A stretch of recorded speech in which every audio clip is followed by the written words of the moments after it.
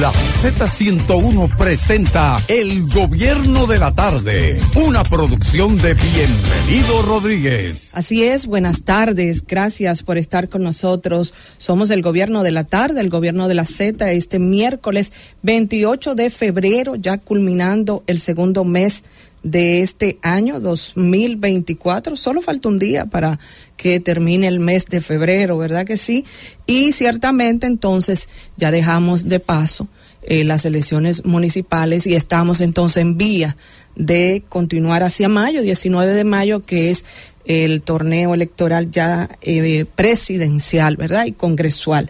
Muchas informaciones en este día, en este miércoles, en el que de alguna manera parte del país está también con lluvias, algunas lluvias, también refrescando un poco la temperatura que han estado fuertes, ¿verdad? Y sobre todo para muchos que dirán, después de esa rendición de cuentas del presidente Luis Abinader, esta última de su gestión, de este primer periodo, ¿verdad? Luego está buscando la repostulación y muchas informaciones. La oposición ha hecho el trabajo que tiene que hacer, ¿verdad? Como oposición ha criticado enormemente algunas de los anuncios que hiciera el presidente en el día de ayer, y aquí también se estuvo hablando al respecto. Nuestros compañeros estuvieron dando seguimiento y desglosando todo lo sucedido en el día de ayer con esta rendición de cuentas de hecho nuestro compañero Juan Reyes estuvo allí presente, ¿verdad que sí? Informaciones importantísimas, pero también hay informaciones con relación a la Alianza Rescate RD que todo el mundo, y aquí recordaremos que pasado las elecciones municipales abrimos los micrófonos, hicimos una encuesta que cómo usted entendía que debían ir los partidos que representan la oposición, en este caso el PLD, la Fuerza del Pueblo, y el PRD, y recordemos, compañeros, que la pregunta eran separados o juntos, y recordemos que ganó separados, y ciertamente eso es lo que han hecho. Han anunciado pues los representantes de esta alianza que irán en coordinación juntos en 25 de las 32 senadurías, pero que irán con sus candidatos presidenciales ya separados. El PLD con Abel Martínez, la Fuerza del Pueblo con Leonel Fernández, y en el caso del PRD con Miguel Vargas Maldonado, que hay que ver si ciertamente en el caso de Miguel Vargas se mantiene hasta el final y no logra entonces hacer un acuerdo, ya sea con el PLD, que es con quien entiendo que tiene mayor afinidad. Buenas tardes, compañeros. Buenas tardes, Emily. Buenas tardes, Juan. Buenas tardes, Héctor Rodríguez Pimentel. Buenas tardes al país que nos escucha a través de la Z. Mira, yo aspiro a una oposición con mucho más nivel de criticidad.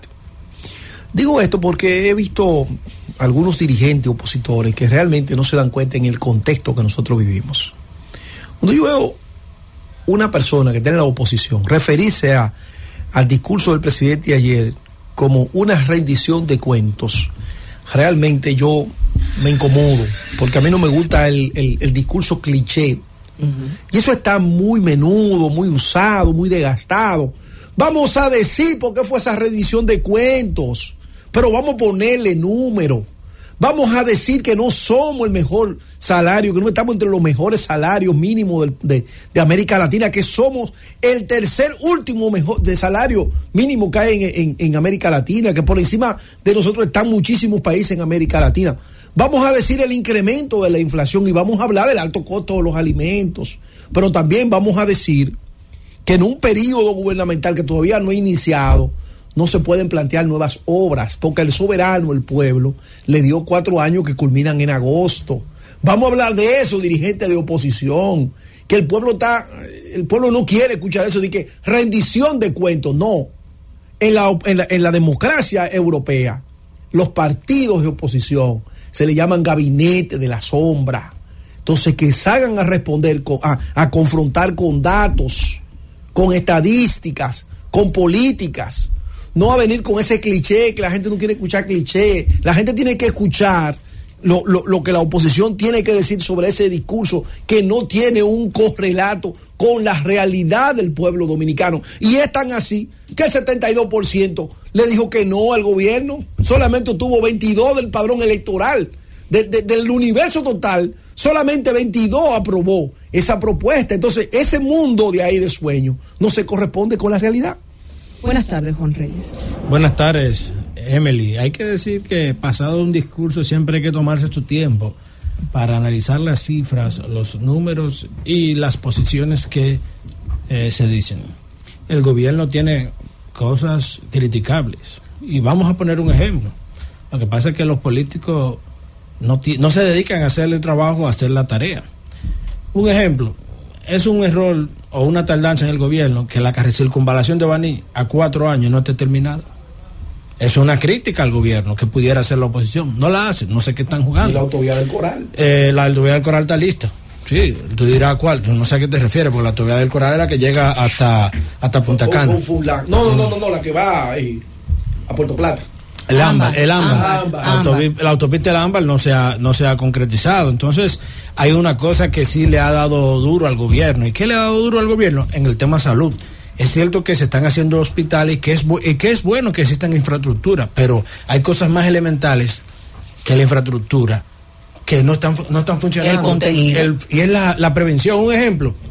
Aquí todo el mundo sabe que el dengue es algo que se da con continuidad y siguen incrementando cada día los casos de dengue. Entonces, creemos una política pública que nos permita, antes de que lleguen los picos, poder enfrentar ese tipo de cosas. Y esas son políticas públicas que se pueden diseñar e implementar, o elementos o plan estratégico que se pueden tener ahí para hacerlo.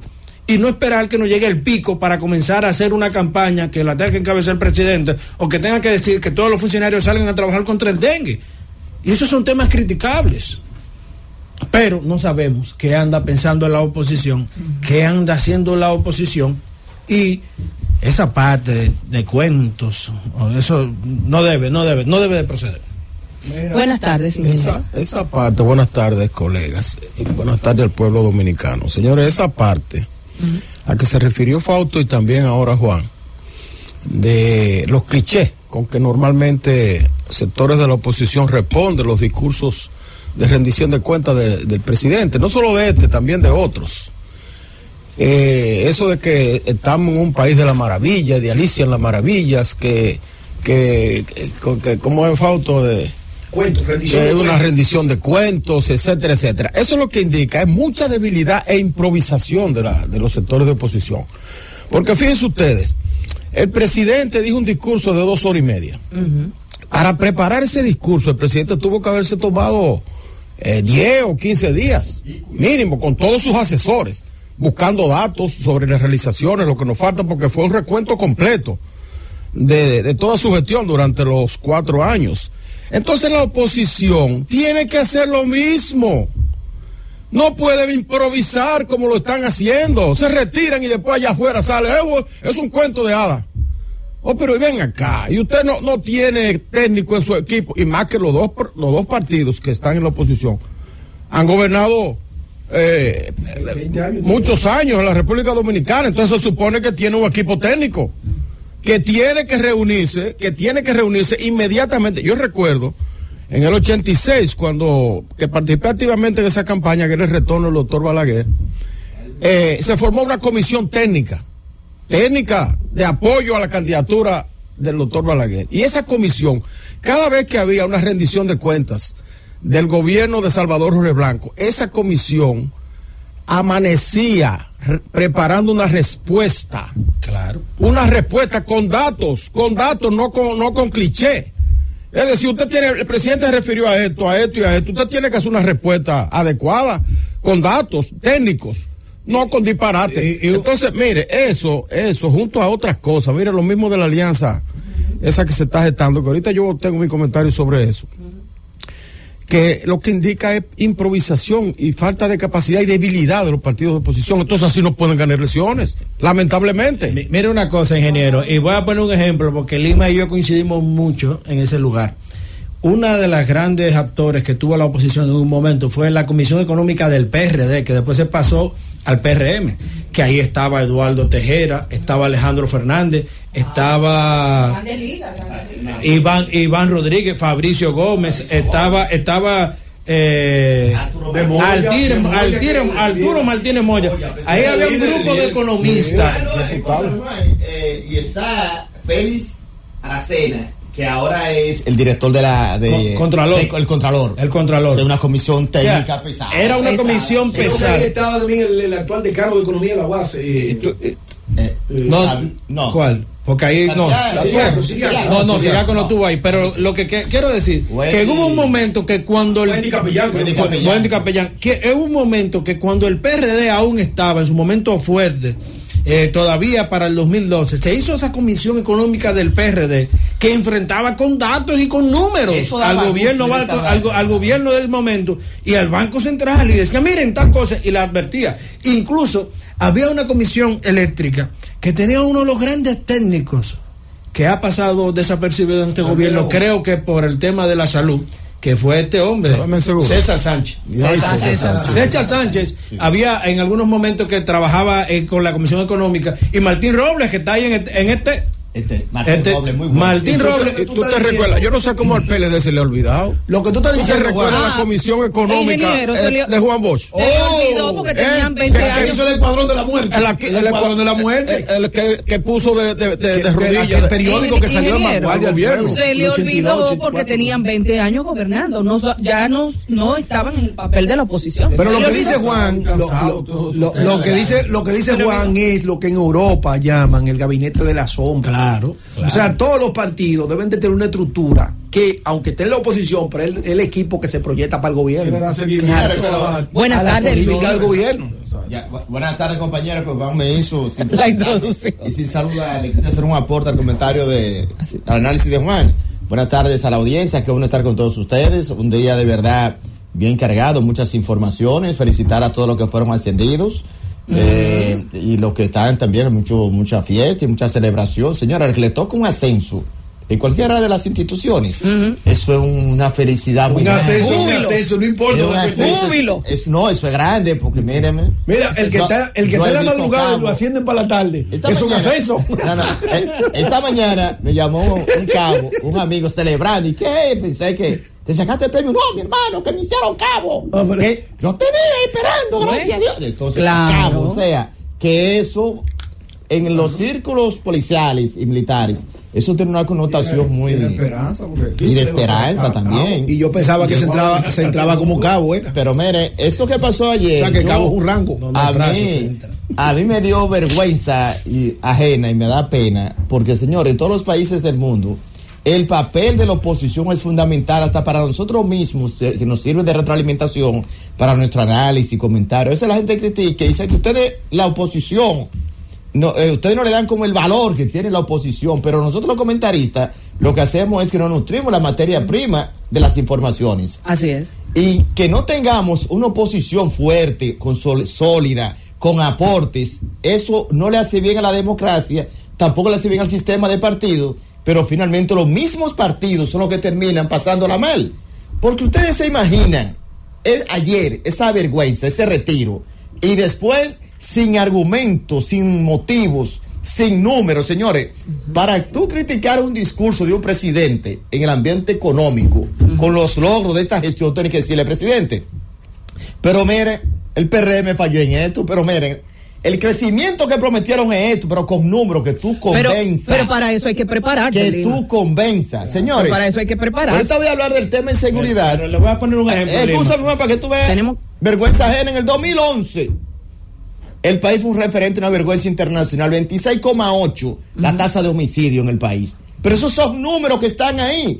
Para tú criticar los logros del presidente, del gobierno en materia de seguridad, tiene que venir con números y decir, señores, pero miren, ahora están hablando de 12,8. Eso es así. Pero y hace 4 años era de tanto, pero con números. Sé que no tenemos que ir, pero la oposición está tan perdida, señores, está tan perdida, que hay algo que el presidente dijo ayer que era rebatible, hasta buscar informaciones de los periódicos. Aquí el PRM satanizó Punta Catalina. Y hoy es santa, bendita y agradecida Punta Catalina. Vámonos, Francis. Y hasta ganancia de El gobierno de la tarde. El gobierno de la tarde. 3:24 en el gobierno de la tarde, gobierno de la Z101. Este miércoles 28 de febrero Bueno, un día como hoy, en el año 1844, en la ciudad de Santo Domingo, en República Dominicana, en horas de la madrugada, Francisco del Rosario Sánchez encabezó el izamiento de la bandera nacional en la Puerta del Conde, un acontecimiento de gran importancia en la historia del país, y en ese momento el país se encontraba en medio de un proceso de lucha por su independencia tras décadas de dominio haitiano, como ayer lo expresábamos en la transmisión especial que realizamos para ustedes. Sánchez en ese momento hizo inmediatamente la nueva bandera dominicana al grito de Dios, patria y libertad. Luego de esto nació la nueva república bajo la forma de un gobierno republicano y democrático, en un pueblo libre que rechazaba cualquier impostor o imposición extranjera. El gobierno provisional, presidido por el conservador Tomás Bobadilla, organizó rápidamente un ejército para defender la exitosa sublevación y aplastar la contraofensiva de las tropas de reacción, por supuesto, estas enviadas por Puerto Príncipe. En los días que siguieron a la proclamación de la independencia, todos los funcionarios haitianos salieron de Santo Domingo. Siendo las 3:26 en el gobierno de la tarde, es el momento de iniciar con los comentarios y corresponde el turno a nuestra compañera Emelín Valdera. Gracias, Iluminada. Saludar a los compañeros de la mesa y también a nuestros oyentes que son fieles a la Z101 y que están siempre atentos a cada uno de los contenidos que tenemos aquí a través de la frecuencia modulada o a través de las diferentes plataformas que tenemos disponibles para ellos. Recordarles que pueden vernos a través del canal 110 de Claro y también del 90 de Altiz. Y a propósito de lo que decía mi compañero Elvis Lima al inicio del programa, de que hay gente que está celebrando y de júbilo, yo aprovecho también para felicitar, porque un ascenso siempre va a ser importante, y allí al capitán de navío Juan Gilberto Núñez, un querido amigo, un compañero también de la universidad, una persona comprometida también con el país, con el desarrollo de nuestro país, un defensor de la nacionalidad dominicana, pues fue ascendido también a contraalmirante, así que vaya mi felicitación para él en el día de hoy. Y también hoy celebramos una fecha importante, además de la que ha compartido nuestra compañera Iluminada con todos nuestros oyentes. El decreto 16504, pues estableció que un día como hoy, 28 de febrero, celebremos el Día del Cronista de Arte en todo el país, por decreto. ¿Y quién emitió ese decreto? Bueno, el presidente Hipólito Mejía, que dicho sea de paso, ha sido el único presidente que ha estado presente en una celebración de la premiación más importante que tenemos en términos del arte en nuestro país, el Premio Soberano. Ha sido el único presidente que hasta ahora ha acompañado a Croarte en esta misión, ¿verdad?, de entregar esta premiación.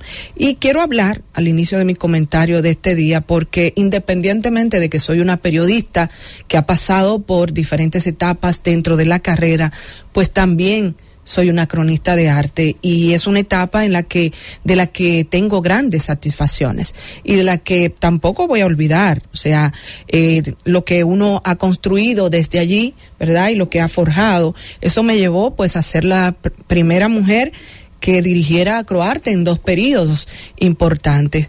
Pero más que eso, la función del cronista de arte creo que es valiosa, es importante, es digna de exaltar, porque muchos de nuestros artistas no estarían hoy siendo lo que son si un cronista de arte no le habría también apoyado en esa misión. Estamos hablando, por ejemplo, de que ahora tenemos las redes sociales, y muchos de ellos, incluso los artistas de diferentes áreas, pues utilizan las plataformas sociales para llegarle directamente a la gente.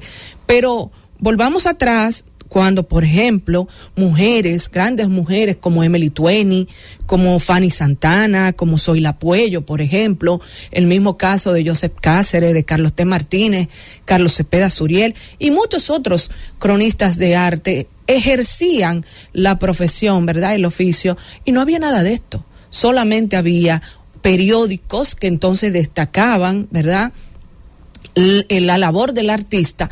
Y dicho sea de paso, ni siquiera había una sección como tal de arte y espectáculo. Lo que había era que se escribían notas dentro del cuerpo principal del periódico, y posteriormente entonces se vio la necesidad de hacerlo, y por consiguiente vieron que el público le gustaba, y entonces se habilitó segmentos especiales para esto.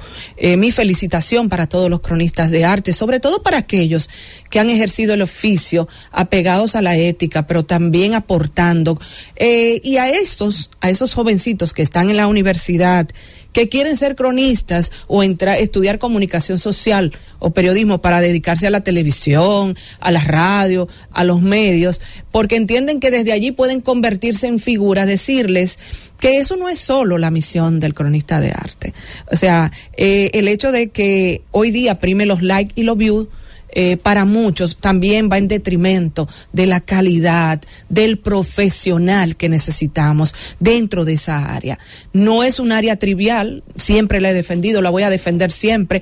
Hay mucha gente importante que surgió de ahí y se ha convertido también en voces de primer orden, tanto en el plano de la opinión como de otras áreas intelectuales. Entonces creo que eso es lo que debemos llevarnos, motivar a esas generaciones nuevas a que ciertamente lo den todo, alejados de lo que significa el sensacionalismo, el amarillismo, y que ciertamente puedan comprometerse con lo mejor de una profesión que da grandes satisfacciones siempre y cuando usted lo haga bien. Y por otro lado, hay un tema importante. Hoy tenemos una noticia que destaca incluso algunos medios, porque no todo es negativo. Yo soy de las que me gusta ver el vaso medio lleno aunque esté vacío. Siempre lo he dicho y lo voy a repetir. Y esta noticia a mí me llenó de alegría, de tristeza por un lado, pero de alegría porque al final tuvo un desenlace positivo, amén de que esta situación amerita un cuidado especial, porque evidentemente esta jovencita está padeciendo una situación de salud mental. Y me refiero al hecho de la jovencita que intentó lanzarse del paso a desnivel de la de Filló con 27 de febrero. Y señores, si ustedes ven la foto que hay, que ilustra la noticia que ya está en diferentes medios escritos, fueron cuatro motoristas que ayudaron a que esa jovencita hoy tenga vida, porque evidentemente en lo que llegaba el 911 o tal vez los bomberos que pudieran socorrer y tal vez poner algo debajo, si esta se iba, al final terminaba lanzándose, pues ellos dijeron no, parquearon su motor a un lado y dijeron necesitamos intervenir, y qué bueno. Yo creo que es lamentable que ahí no estén los nombres, vuelvo y repito, que cuando hay personas que hacen actuaciones positivas, yo creo que merecen la pena que se le mencione, porque no todos son irresponsables, no todos están incluso matando personas productivas en las calles, como sucedió con ese motorista delivery que se llevó a este otro motorista que iba por la Abraham Lincoln siendo un hombre muy productivo. Entonces merece la pena resaltar el hecho de estos héroes anónimos. Pero también ahí mismo con el tema del tránsito, en el día de ayer en el Tedeum también hubo un acápite importante para recordar este punto, sobre todo al gobierno dominicano. Lo hizo el obispo de la diócesis de Puerto Plata, Gaspar Hernández, que decía que es fundamental la educación vial y sobre todo hacer cumplir las normas de tránsito. Y con eso digo también que el presidente, dentro de su rendición de cuentas, destinó un acápite importante a destacar los logros que han hecho en términos de estructura y en materia de transporte. Y yo creo que es fundamental. Ahí anunció, por ejemplo, el tema del teleférico de Santo Domingo Este. Es fundamental que todos los ciudadanos de Santo Domingo Este también tengan esa facilidad, porque ha sido pues una bendición contar con este tipo de movilidad sostenible y la necesitamos para resolver el tema que tenemos, sobre todo en el Gran Santo Domingo y específicamente en el Distrito Nacional, donde tenemos un flujo vehicular enorme que todos los días entra, más de 3 millones, y tenemos grandes problemas, ¿verdad?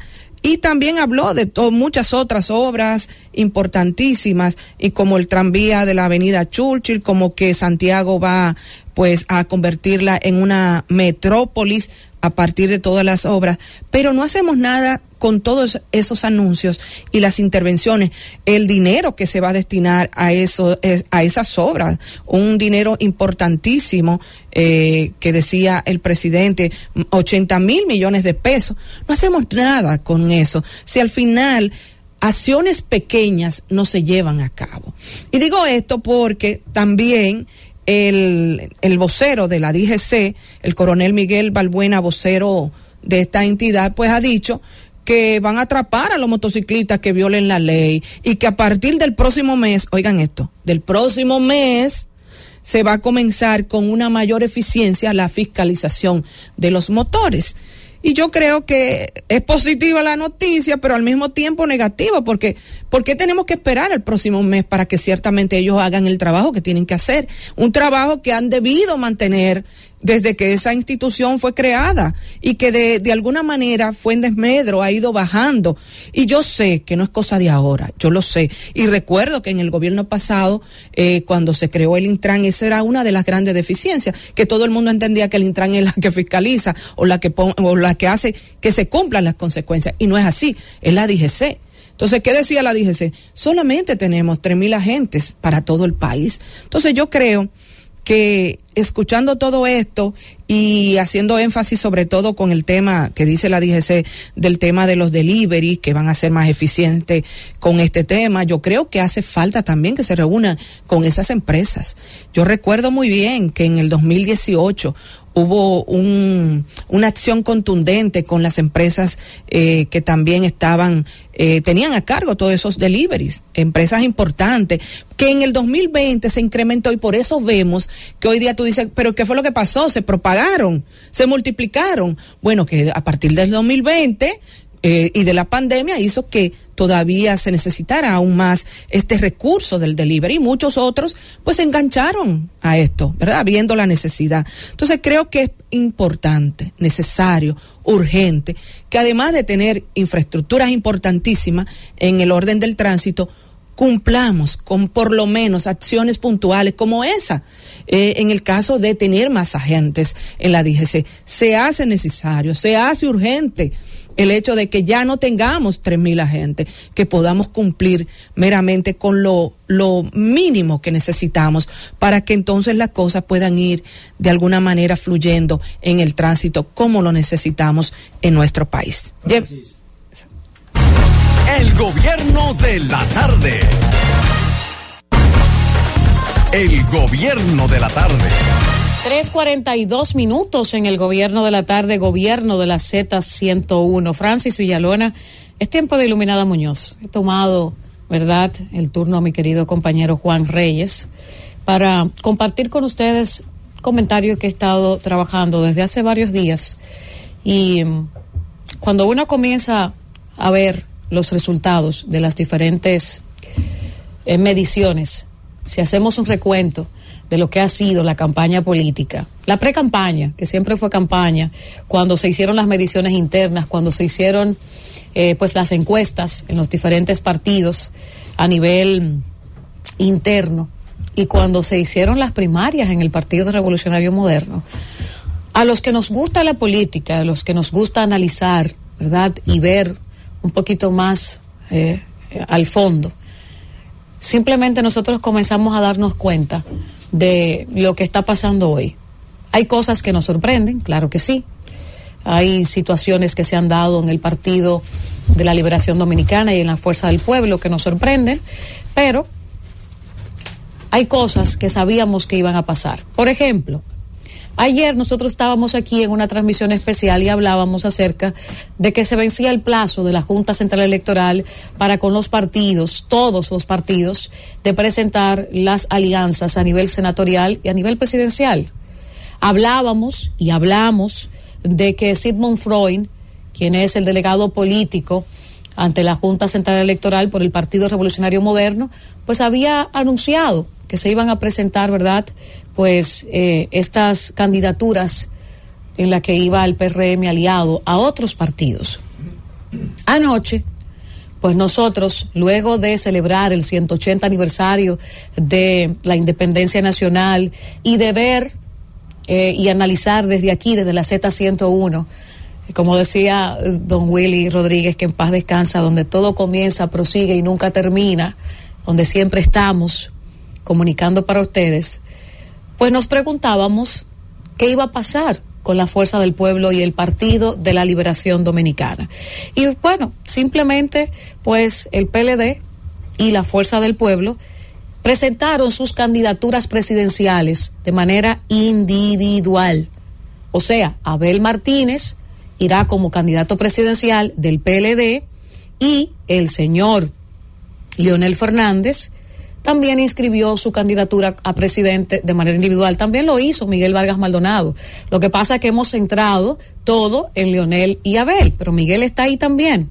Sin embargo, Abel Martínez ayer tarde, antes de pasar a la noche, pues informa que la Alianza Rescate RD llevará candidaturas unificadas en 25 de 32 provincias. Incluso, yo tengo aquí las provincias detalladas donde va, ¿verdad?, el candidato del PLD o de la Fuerza del Pueblo.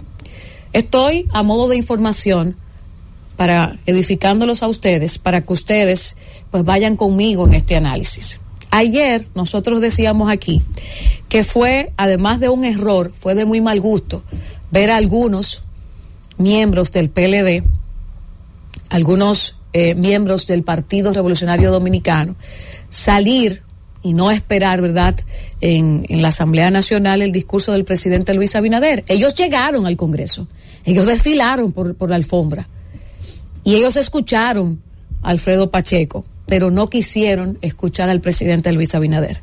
Hoy ese grupo que sale, y que lo hicieron para eso, para que le generara pues ese ruido, ¿verdad?, que se supiera que ellos estaban allí, pero se fueron en ese momento y no escucharon al presidente Luis Abinader, termina, a mi humilde juicio, de llevar al PLD y al Partido Revolucionario Dominicano a la lectura que le damos a no entender en la posición en la que se encuentran ahora mismo.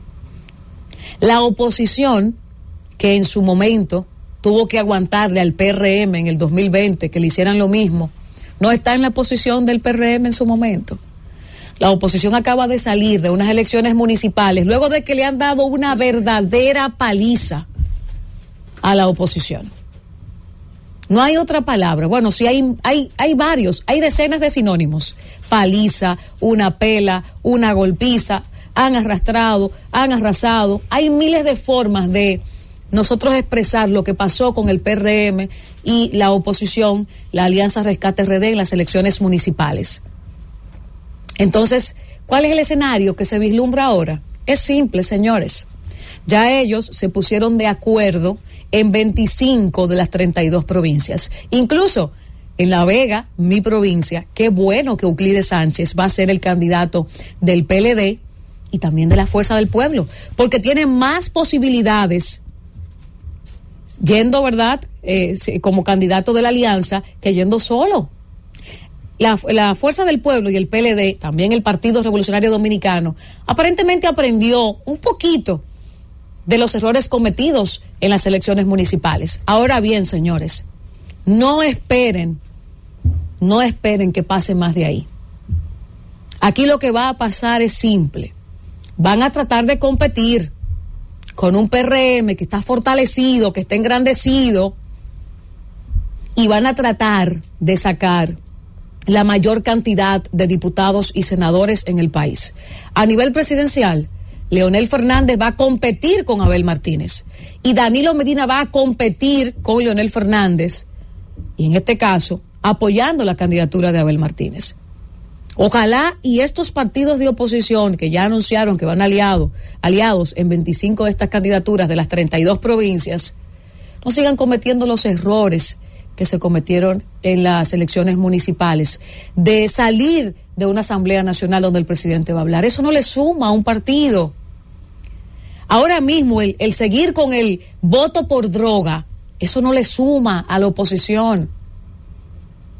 Porque mientras el PRM está dando resultados y presentó el presidente de la República un discurso sin desperdicios donde abarcó todos los temas y sobre todo los problemas fundamentales del país, que no es que en todos, ¿verdad?, está de manera aceptable o sobresaliente. Yo aquí hablé ayer, por ejemplo, de la parte de educación, de lo que yo particularmente entiendo de la parte de educación, que no es de las notas sobresalientes de este gobierno. A pesar de que en PISA, que han mejorado, que esto, que aquello, no ha dado pie con bola, como decimos popularmente, este gobierno con dos instituciones, Ministerio de la Juventud, Ministerio de Educación. No ha dado pie con bola. No es lo mismo cuando usted lo pone en una balanza, el turismo, cuando usted pone en una balanza aduanas, cuando usted pone en una balanza otras instituciones de este gobierno y cómo se ha avanzado y cómo se ha crecido, a cuando usted pone al Ministerio de la Juventud y usted pone al Ministerio de Educación, que en principio el ministro solo se dedicaba a denunciar cosas. En fin, en este miércoles yo entiendo que luego del comportamiento de la oposición ayer ante el discurso del presidente Luis Abinader, se augura pues la misma derrota. Mientras no se pongan fijos en buscar los votos y ganar las elecciones congresuales y ganar la mayoría de diputados que se pueda, y a nivel presidencial pues ellos son morados y verdes y se entenderán, ustedes verán cómo este 19 de mayo el PRM va a volver a pasear a la oposición, porque están totalmente desenfocados. No es saliendo de la Asamblea Nacional el discurso del presidente Luis Abinader o no entrando que ustedes van a hacer oposición. No, es escuchando, es quedándose y es saliendo de ahí y comenzando a trabajar los puntos que siempre hay puntos débiles, siempre hay espacios donde usted pueda hacer oposición, pero es con decencia, es con altura. No es con el voto por droga, no es saliendo de la Asamblea Nacional. Porque todos sabemos que ustedes, aliados, lo que se llama aliados, nunca han estado. Vámonos, Francis. El gobierno de la tarde. El gobierno de la tarde. Estamos de regreso en el gobierno de la tarde, el gobierno de la Z, este miércoles 28 de febrero, ¿verdad? Con informaciones importantes, y hay que decir que la Comisión de Diputados estudiará proyecto para derogar la ley de la DNI.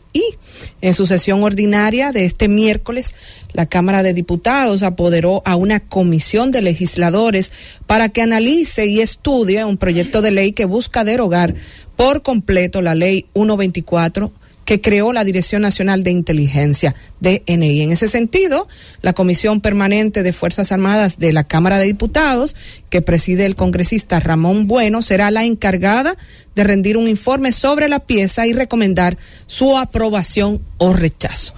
Pero se la sometieron una nueva ley. Así es, están sometiéndola. ¿Quién la sometió? ¿El presidente o algún legislador? Algún legislador, aquí dice. Esa es la idea. Sí. Bueno.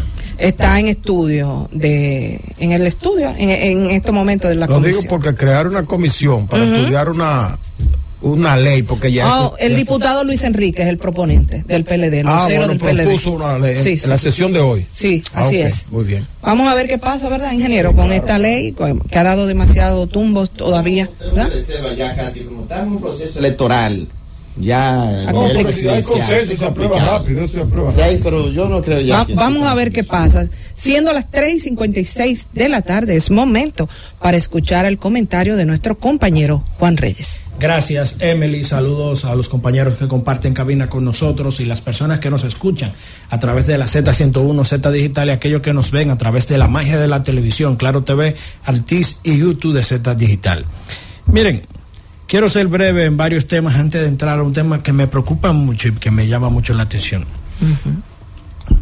Ayer el presidente habló sobre Punta Catalina en su discurso de rendición de cuentas y dijo que en el 2023 tuvo una mejora en la producción de energía con relación al 2022 y que dejó un beneficio que sobrepasa los $200 millones.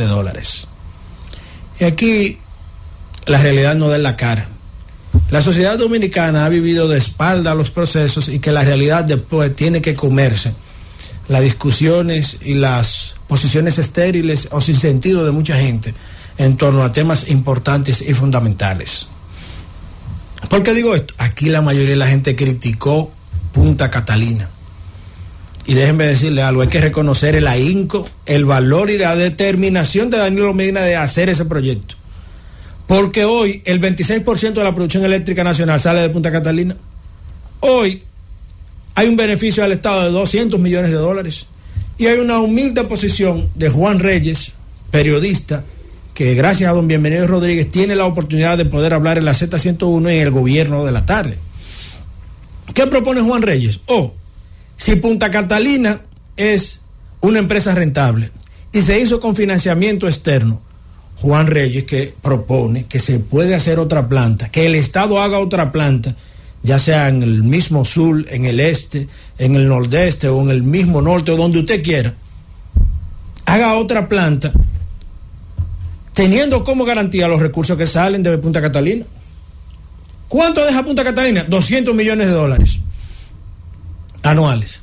Si nosotros hacemos una planta de la misma magnitud de Punta Catalina, teniendo como garantía los fondos que genera Punta Catalina, que son 200 millones de dólares anuales, podemos decir que si Punta Catalina costó 2.000 millones de dólares y se puede tasar en menor o igual esa planta, en un periodo de 10 años pagamos una planta nueva. Pero que la hagan de energía renovable, de sol o de viento. Bueno, pero está bien, o de gas natural. No de hidrocarburos. O de gas natural. Ni de carbón tampoco. O de gas natural, puede ser de gas natural. Mire qué idea. Si Punta Catalina es una planta que tuvo la crítica de todo el mundo, si Punta Catalina hoy es una empresa rentable, que le deja dinero al Estado y aporta el 26% del sistema eléctrico nacional, humildemente yo creo que hay que tratar de buscar una planta que produzca el 34% para que el Estado se quede con el 50% de la producción de energía en manos del Estado, porque la energía eléctrica es un producto de seguridad nacional.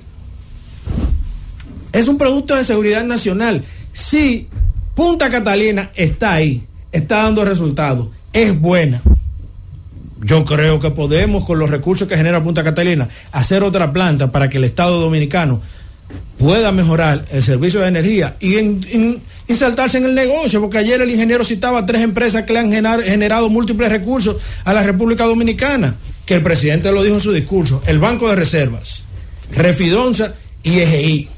No, y Punta Catalina. Y Punta Catalina. Son empresas públicas. Es una entidad. Sí, pero es una entidad que maneja la producción de energía hidroeléctrica, pero es pública. Es pública y genera múltiples recursos. Entonces, es una humilde opinión de Juan Antonio Reyes Pineda, que gracias a un Bienvenido trabaja en la Z101 y puede hablar a través del gobierno de la tarde. Vamos a buscar que el Estado pueda hacer otra planta de igual magnitud o precios similares, teniendo como garantía los recursos que genera como beneficio Punta Catalina, que si antes era puta, ahora es santa para muchos dominicanos por la gran cantidad de recursos que genera y los beneficios que le da al sistema eléctrico nacional. Miren, hay un tema que me ha venido preocupando desde hace mucho, y aquí uno como profesional del periodismo tiene muchas cosas que tomar en cuenta, pero yo quiero darle un mensaje a los dueños de medios de comunicación.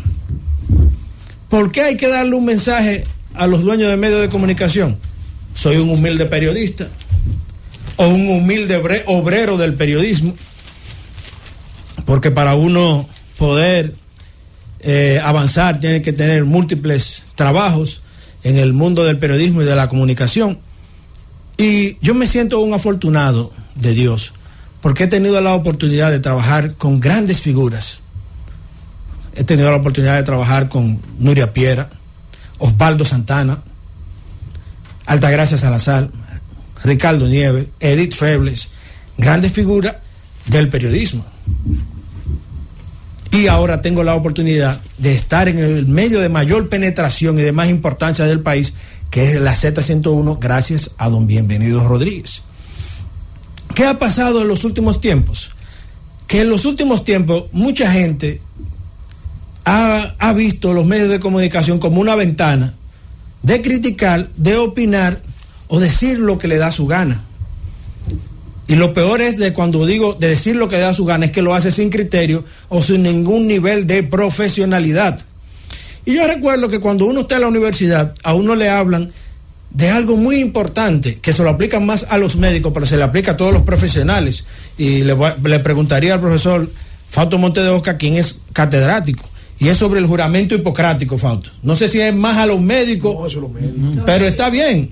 Pero en la clase hay un código de ética. En la clase, los profesionales, Juan, tienen un código ontológico. El código de profesional de hacer las cosas correctamente. Sí, pero cuando a mí me dieron la clase de ética en el periodismo, nos hicieron énfasis en ese juramento hipocrático que tienen los médicos. Claro, con ese juramento hipocrático que tiene el médico, porque el médico tiene la facilidad de, con un bisturí, incluso acabar la vida de una gente, pero el periodista tiene la capacidad, a través de un medio de comunicación, de poder provocar una revolución y armar un lío en un país o en el mundo.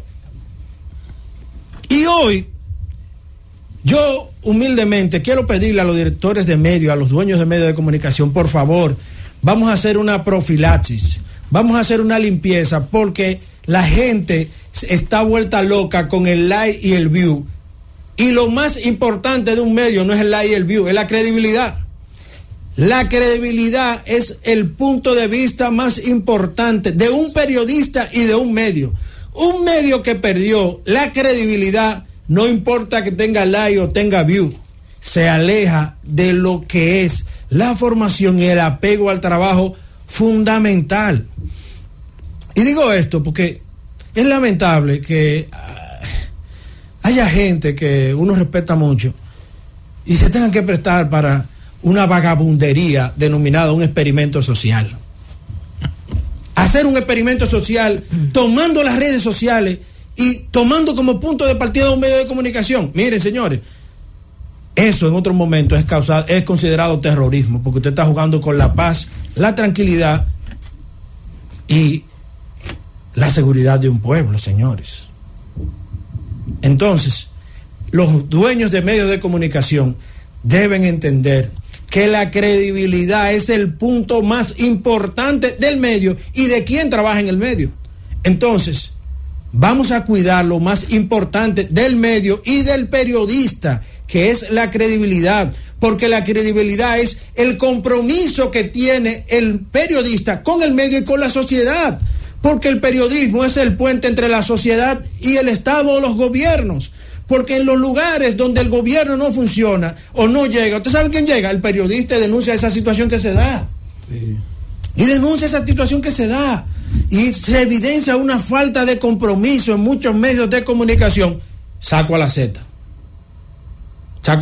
porque si hay algo que ha demostrado don Bienvenido Rodríguez es que actúa siempre apegado a las normas del trabajo, pero sobre todo en fortalecimiento a la democracia. Y con sobriedad. La Z se ha caracterizado por eso, no se deja imbuir ni seguir por los... De la ola de los llamados view, de los likes. Claro, incluso Bienvenido Rodríguez fue un innovador tan grande, porque cuando había una persona que decía tal cosa, Bienvenido mandaba a buscar el contrario, para tener lo que le llaman contrapeso o equilibrio en la comunicación. Entonces, es hora de que las organizaciones que trabajan por el periodismo, dígase Sociedad de Diario de la República Dominicana, Colegio Dominicano de Periodistas, medios de comunicación, comiencen a verificar y a trabajar por mantener la credibilidad, que es la fortaleza del medio. La Z tiene una fortaleza que es inigualable a todos los medios de comunicación, es que llega a todos los rincones del país, y además de que llega a todos los rincones del país, es que tiene equilibrio y actúa con apego a las libertades y sobre todo con apego a las reglas morales del buen periodismo, el buen hacer. Por favor, directores de medios, vamos a evitar que el like y el view suplante la credibilidad y la buena información o la noticia, porque la noticia no da like ni da view, la noticia es un hecho que se produce. La noticia es un hecho, no tiene que tener opinión ni nada de eso. Entonces, El like y el view están obligando a los medios de comunicación a revisarse para darle valor a la veracidad, a la información, al hecho, pero sobre todo a la credibilidad, que es el sustento fundamental de los medios de comunicación. Vamos a purgar los medios que están llenos de dicharacheros, que entienden que un view y un like está por encima de la credibilidad, el compromiso social y la honestidad que debe de tener un periodista al momento de comunicar, para hacerlo con apego a la verdad y a la objetividad. Francis. Vámonos, Francis. El gobierno de la tarde. El gobierno de la tarde.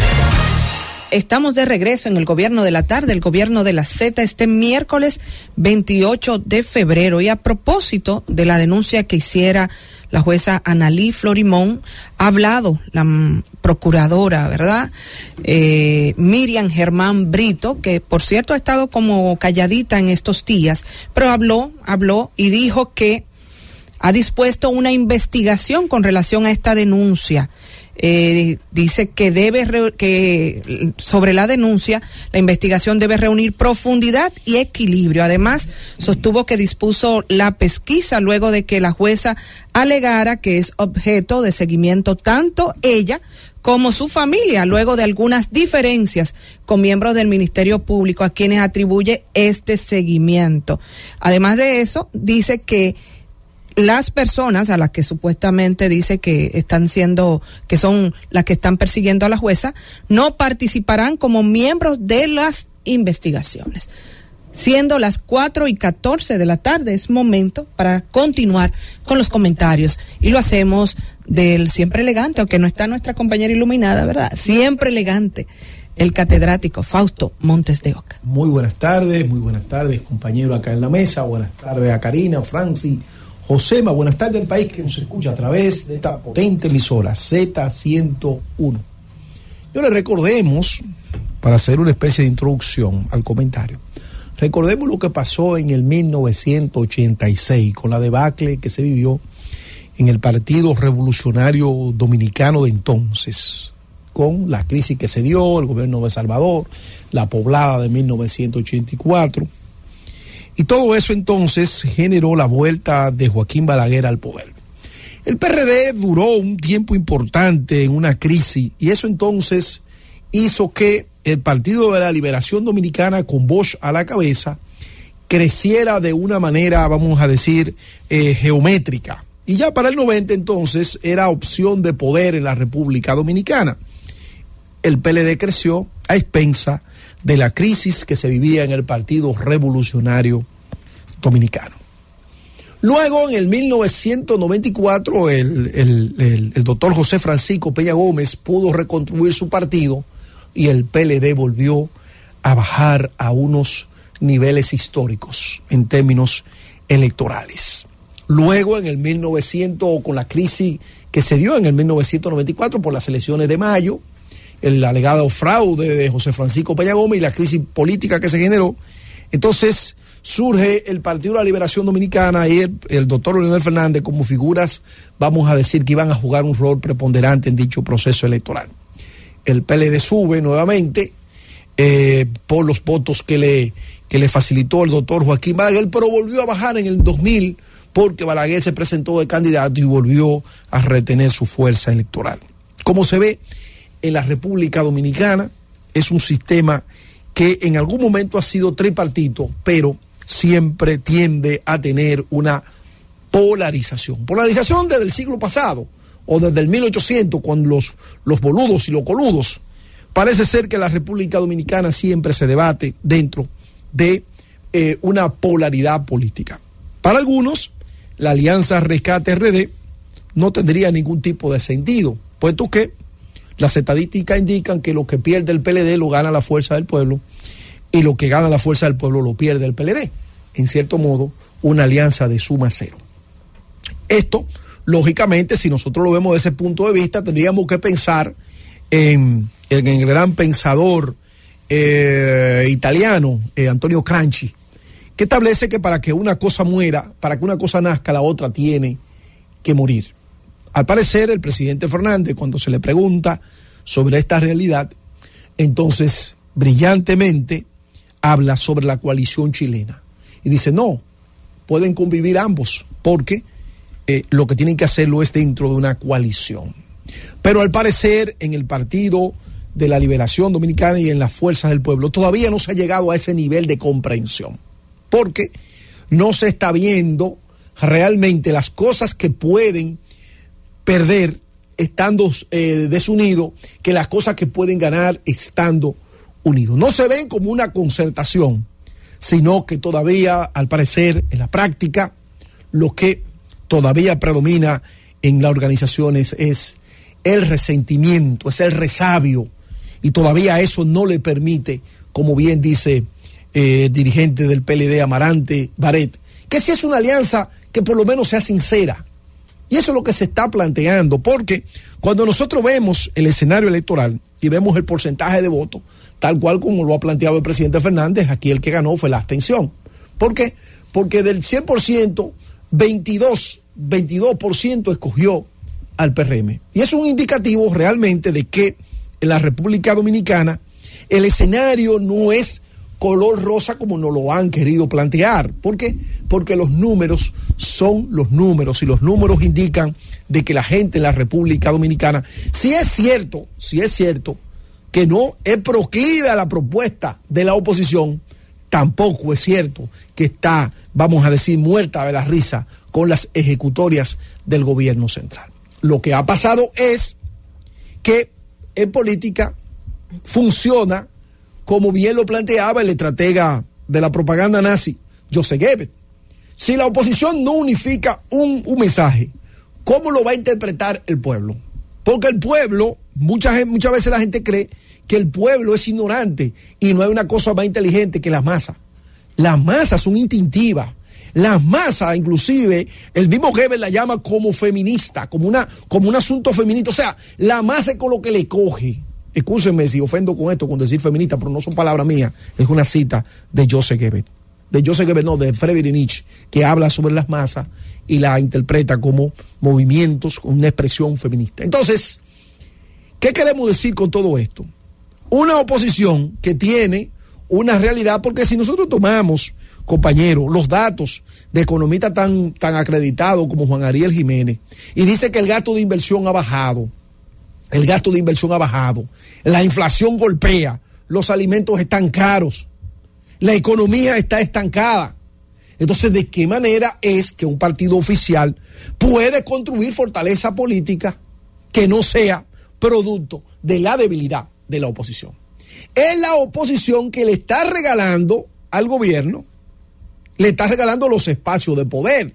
¿Y qué va a pasar?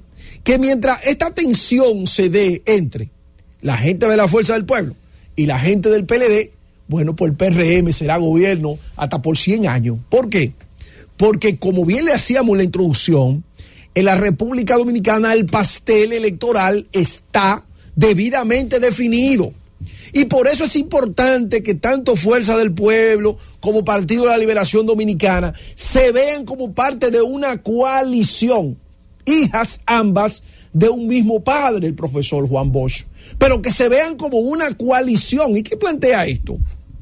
Que el candidato que tenga mayor posibilidad, mayor arraigo, mayor simpatía dentro de la población sea apoyado por el otro partido.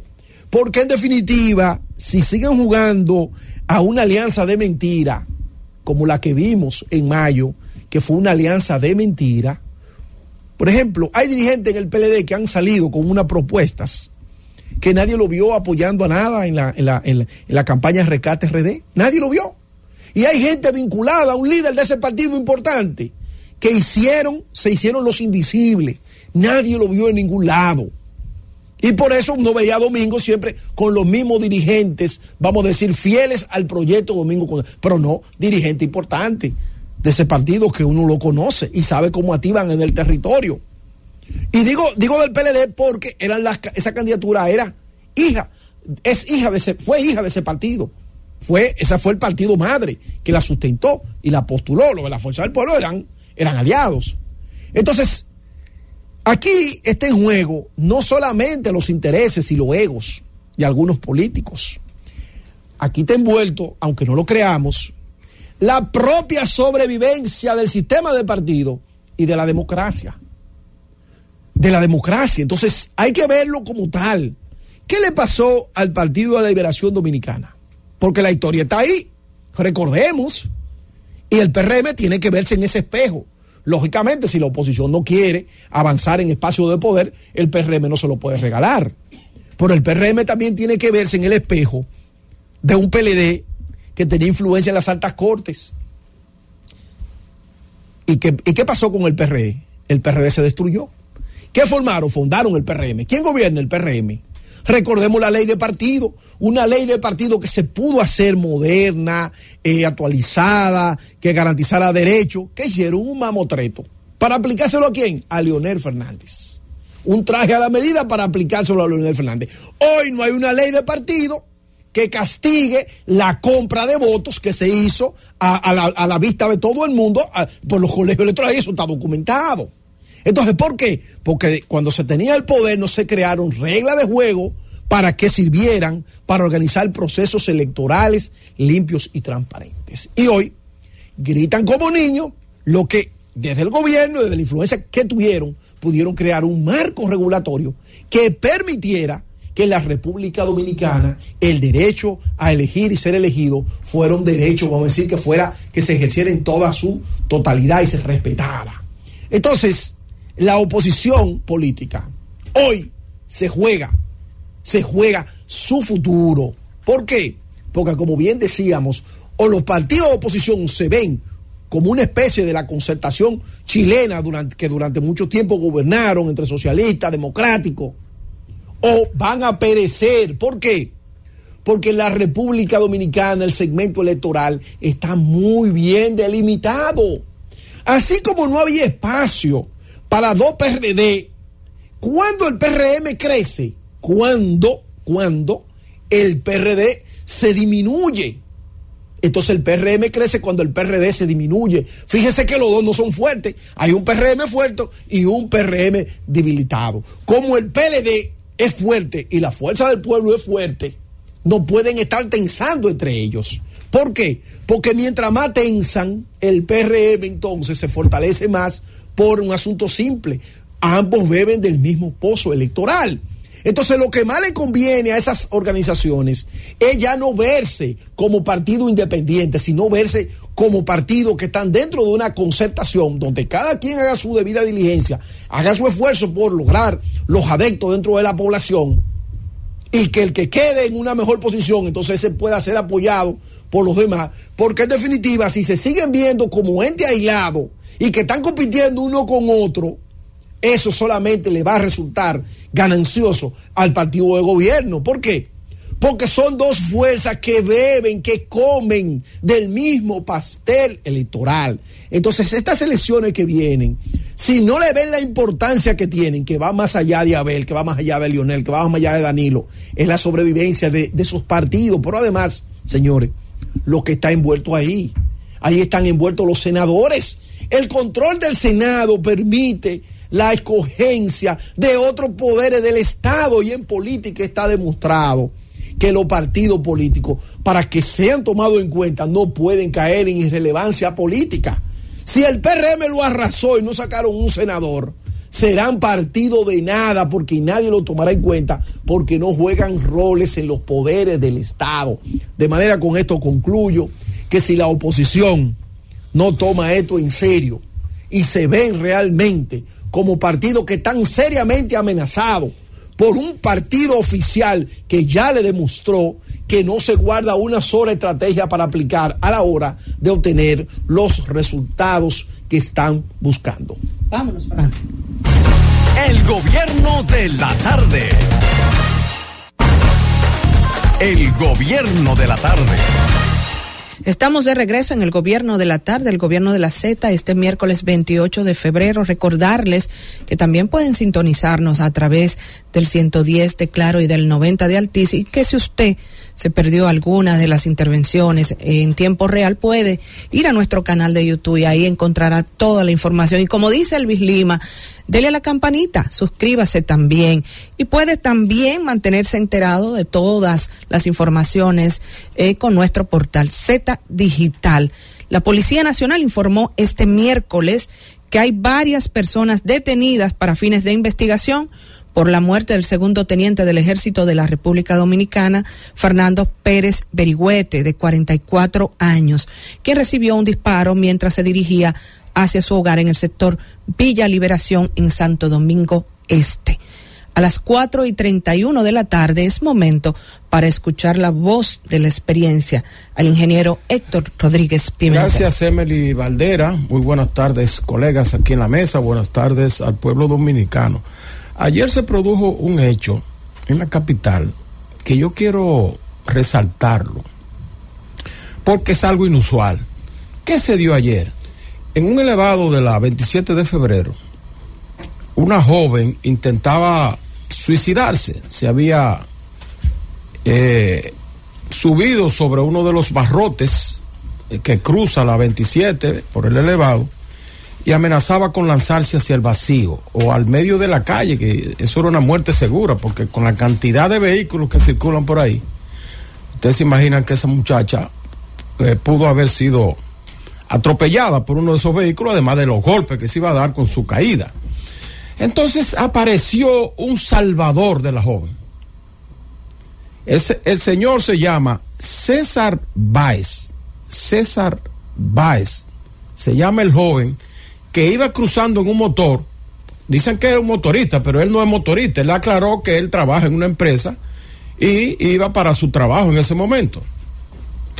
Entonces se paró y se subió hacia el barrote y salvó a la joven en una acción temeraria, yo diría, porque no todo el mundo es capaz de hacer eso, porque él pudo haber perdido la vida también junto con la joven, porque cuando él agarró, la joven reaccionó de manera intempestiva, sí, porque parece que estaba tensa y nerviosa, y le salvó la vida. Este joven narró que dijo que él era parte de una iglesia evangélica, la iglesia pentecostés, y que por sus creencias cristianas él fue a salvar a esa joven, aún con el peligro que corría.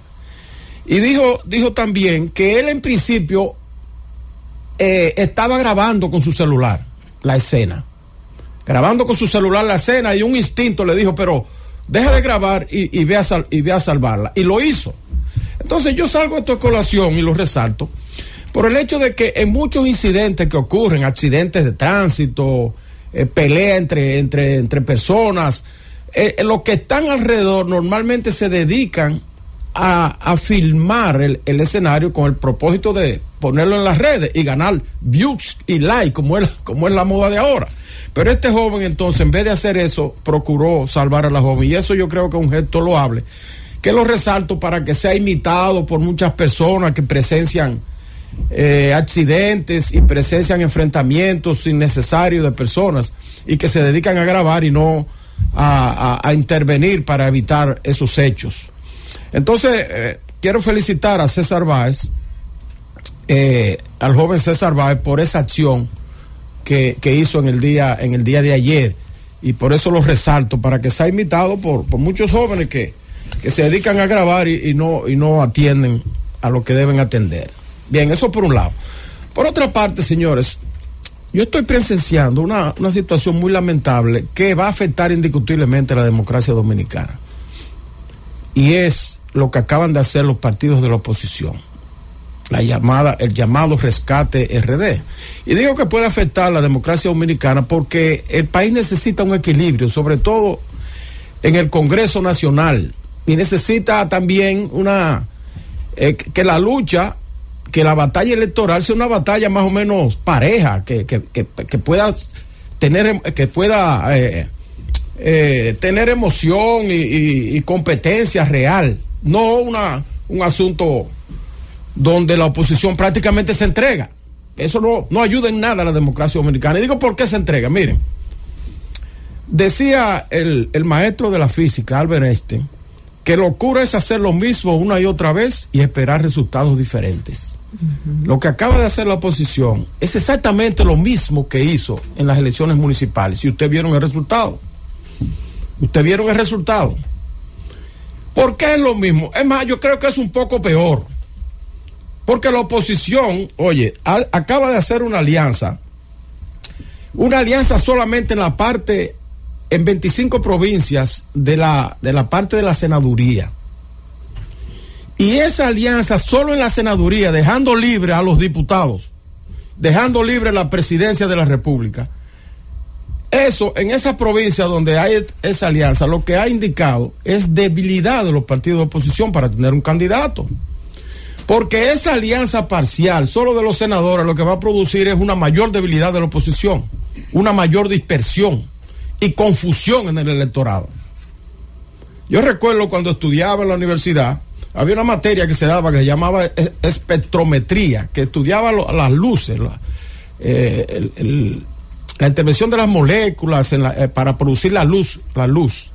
Y entonces nos enseñaban que en la medida en que la luz, los haces de luces se concentran en un punto, pueden producir hasta fuego, porque producen una energía muy fuerte cuando se concentran en un punto.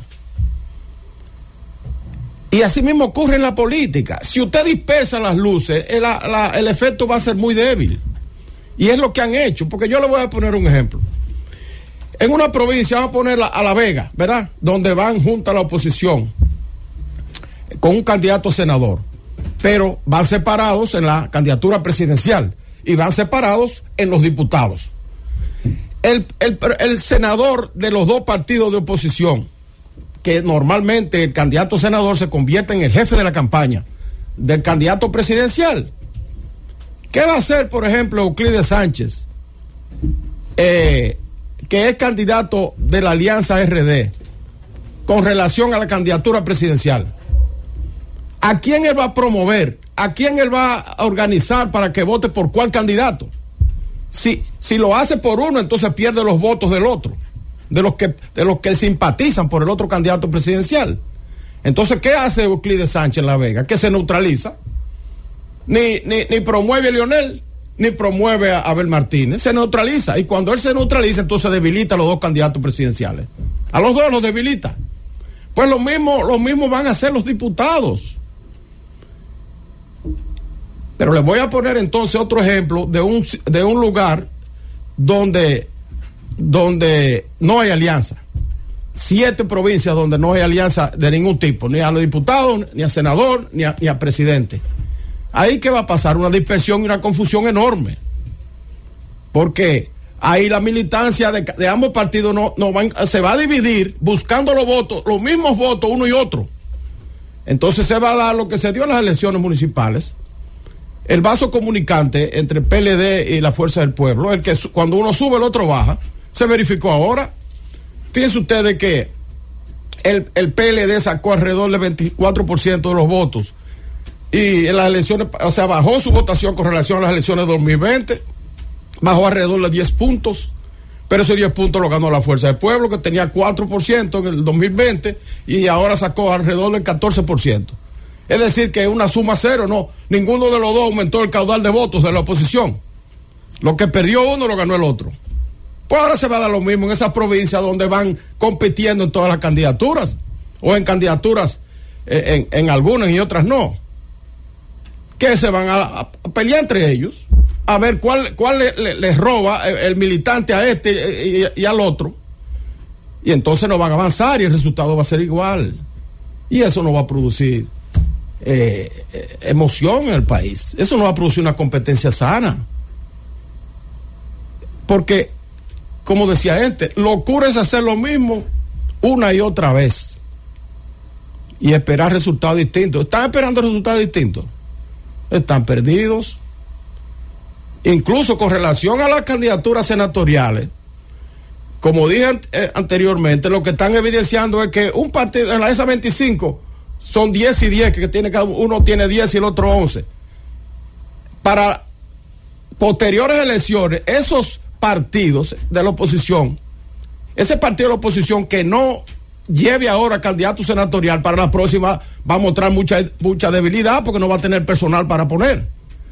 Mejor es que los partidos adiestren sus militancias, aunque pierdan en estas elecciones, y que posteriormente entonces tengan un candidato que pueda ganar. La historia política demuestra que a veces usted no gana en el primer intento, sino que necesita 2 y a veces 3 intentos para ganar una candidatura.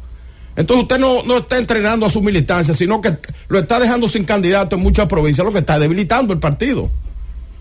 De manera que es lamentable que la oposición vuelva y repita el mismo error de las elecciones municipales. Y esto, yo no voy a decir claramente lo que va a suceder, aunque es obvio que eso va a suceder, pero la gente va a interpretar exactamente lo mismo que interpretó en las elecciones pasadas, que es una alianza sin emoción, es una alianza que no es sincera, o como decía Danilo Medina, el veterano político, 8 años presidente de la República, es una alianza rara que lo que va a provocar es que uno de los dos partidos, normalmente el que pierda las elecciones que vienen, va a desaparecer. Eso es lo que va a ocurrir, como dijo Danilo. Uno de los dos va a desaparecer. Y previendo eso, debieron haberse unido para hacer un solo partido fuerte. Que en aquella ocasión se dividieron y eso le costó el poder. Ahora debieron enmendar ese error y aprovechar esta coyuntura que se lo estaba solicitando todo el mundo, incluso militantes del propio partido, porque yo oí a Dionis Sánchez, senador de la Fuerza del Pueblo, que dijo que si no iban unidos en todos los niveles, mejor que no fueran a las elecciones. Y así mismo lo dijeron otros dirigentes también del PLD. No aprovecharon esta oportunidad y lamentablemente el resultado va a ser catastrófico para esos partidos y también para la democracia dominicana, que va a perder su forma de balanceo y de equilibrio que la necesita. Adelante, Francis. Vamos. El gobierno de la tarde. El gobierno de la tarde. Estamos de regreso en el gobierno de la tarde, el gobierno de la Z, en este miércoles 28 de febrero. Y a propósito de la rendición de cuentas del presidente Luis Abinader, en el día de ayer, el presidente del Consejo Nacional de la Empresa Privada, CONEP, Celso Juan Marrancini, valoró el manejo del gobierno ante los efectos de la pandemia, de la guerra y de la situación con Haití. Es momento de continuar con los comentarios y a esta hora de la tarde, a las 4:47 específicamente, le toca el turno a nuestra querida compañera Nilda Alanis. Pues muchas gracias, Emily, y a todos mis compañeros de esta mesa, un gran beso y un abrazo para ustedes. Los extrañaba mucho y ya quería estar aquí también con esta hermosa audiencia de la Z101 y agradecer, por supuesto, como siempre, a los ejecutivos de esta tan poderosa plataforma de la Universidad de la Radio, que nos permiten tener acceso a estos micrófonos y llegar a tanta gente linda, tanta gente que le gusta estar informado en esta ruta de la información, que están ahí pendientes con nosotros. El día de hoy quiero que usted sea parte de este comentario, como siempre le digo, opine de su parecer de lo que yo voy a decir aquí, para que juntos podamos llegar a conclusiones. Obvio, lo que yo voy a decir es lo que yo creo, es mi percepción, pero también usted puede opinar.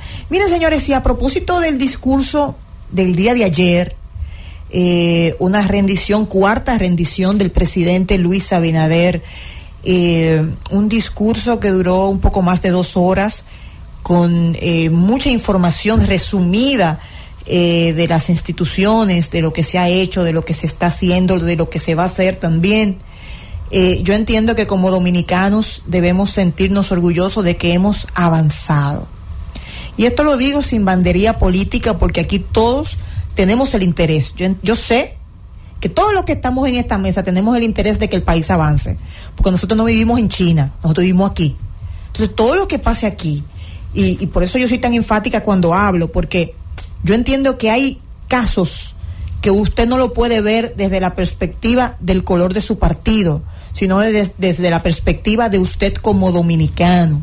Entonces, a veces lo que uno aspira como dominicano es que la oposición se quite la ropa de oposición cuando se trata del bien común, cuando se trata del bienestar de todos nosotros, porque eso es lo que nosotros queremos, avanzar, queremos que haya cambios, queremos que las cosas sigan en bienestar para nosotros, porque no queremos dejarle un país no apto a nuestros hijos, a nuestros nietos. Entonces, cuando vemos rendiciones de cuentas donde se nos dicen los avances, se nos dicen cómo van las cosas, cómo hemos estado cambiando en diferentes capítulos del gobierno, pues nosotros tenemos que sentirnos orgullosos. ¿Que falta mucho por hacer? Claro que sí.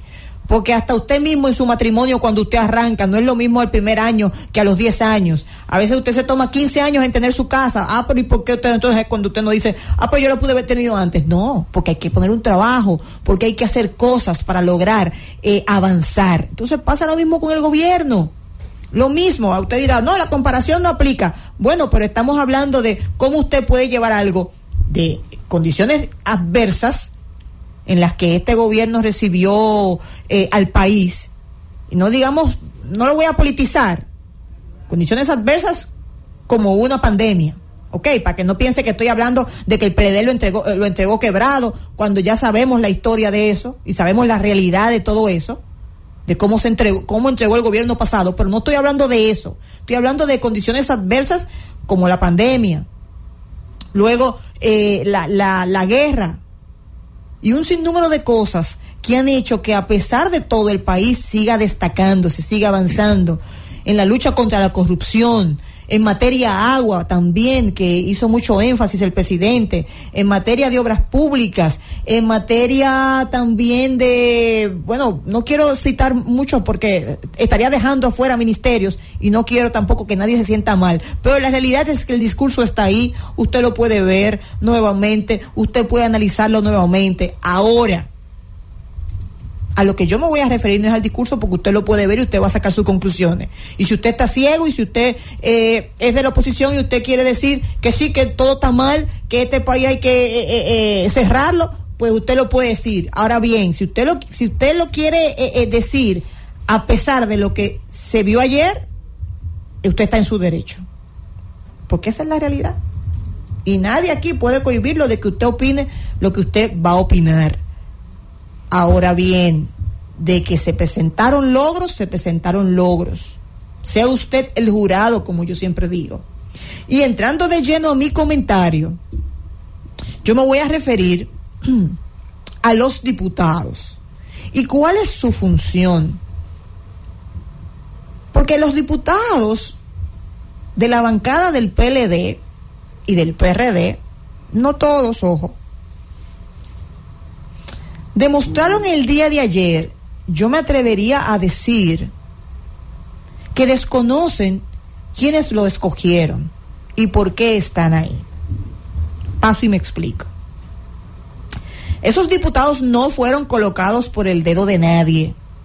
Esos diputados llegaron ahí por el voto popular, por el voto de gente, bueno, que a lo mejor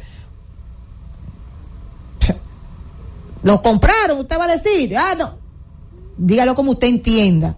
Ahora, de que están ahí porque alguien votó por ellos, están ahí porque alguien votó por ellos. ¿Que tienen capacidad?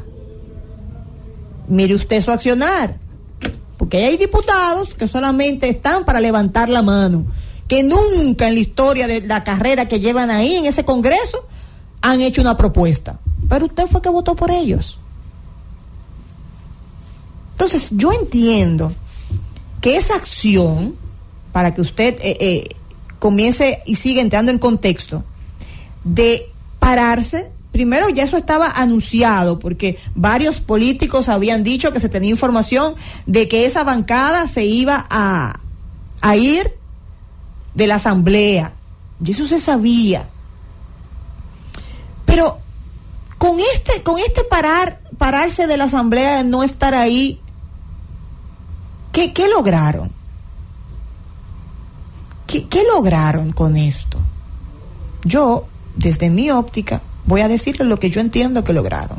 Lo primero es crear incertidumbre en sus votantes, porque se supone que sus votantes quieren ver a su diputado ahí enfrentando, si es así que usted lo ve, a ese gobierno que supuestamente usted entiende que no está haciendo el trabajo. Porque ese es su deber, ser oposición. Entonces, yo me imagino la decepción de los votantes, de esos diputados que se pararon, que se supone que quieren ver a su diputado sentado ahí escuchando para después tener cómo poder rebatir ese discurso. Entonces, aparte de todo, esa salida es una falta de respeto al presidente, porque el presidente es la figura que nos representa a todos los dominicanos y dominicanas. En ese momento de ese discurso, el presidente no es del PRM, es el presidente de todos los dominicanos y las dominicanas. Es el presidente que está hablando sobre cómo está caminando el país, que es de todos nosotros. Es el presidente que está rindiendo cuentas a todos los dominicanos y a todas las dominicanas. Entonces usted, que tiene el privilegio de tener un presidente que está luchando, principalmente a mí, como joven, como madre, el tema de la corrupción era un tema neurálgico, de que yo siempre esperé que llegara un gobierno que pudiera luchar contra la corrupción, porque la corrupción no solamente, como usted piensa, no, la corrupción es solamente las instituciones del Estado. No, la corrupción, cuando invade las instituciones del Estado, lo afecta a usted y me afecta a mí, en todos los sentidos. Pero ese análisis lo haremos en otro comentario, porque hoy estamos hablando de la salida de los diputados. Entonces, aparte de la falta de respeto en contra del presidente, de ellos también, porque cuando ese presidente acciona, no acciona solamente en favor de lo del PRM, ni lo de los partidos aliados. Ese presidente trabaja y aboga y busca soluciones para todos los dominicanos. Entonces usted pararse de ahí es una falta de respeto, y diga lo que usted quiera decir de mí, pero usted tiene que estar claro que es así. Porque venga acá, pasa en la casa usted con su hijo. Cuando usted está llamando la atención a su hijo, ¿cómo usted se va a sentir que su hijo se pare? Claro, usted se va a sentir mal, porque usted entiende que debe tener ese respeto de parte de su hijo, y aunque esta comparación no es lo mismo, pero sí estamos hablando de posiciones donde usted debe mantener, óyeme, porque a veces hasta la ética se demuestra en situaciones como esta, y la capacidad que usted tiene de mirar más allá, que se supone que debe tenerla todo diputado y diputada que está ahí asignado por el pueblo, porque obtuvo el voto popular. Entonces, aparte de todo, ¿cómo usted me va a analizar el discurso del presidente, si usted es la supuesta oposición, mirándolo desde un restaurante o en su casa? Usted como diputado se fue a hacer chercha con los otros diputados.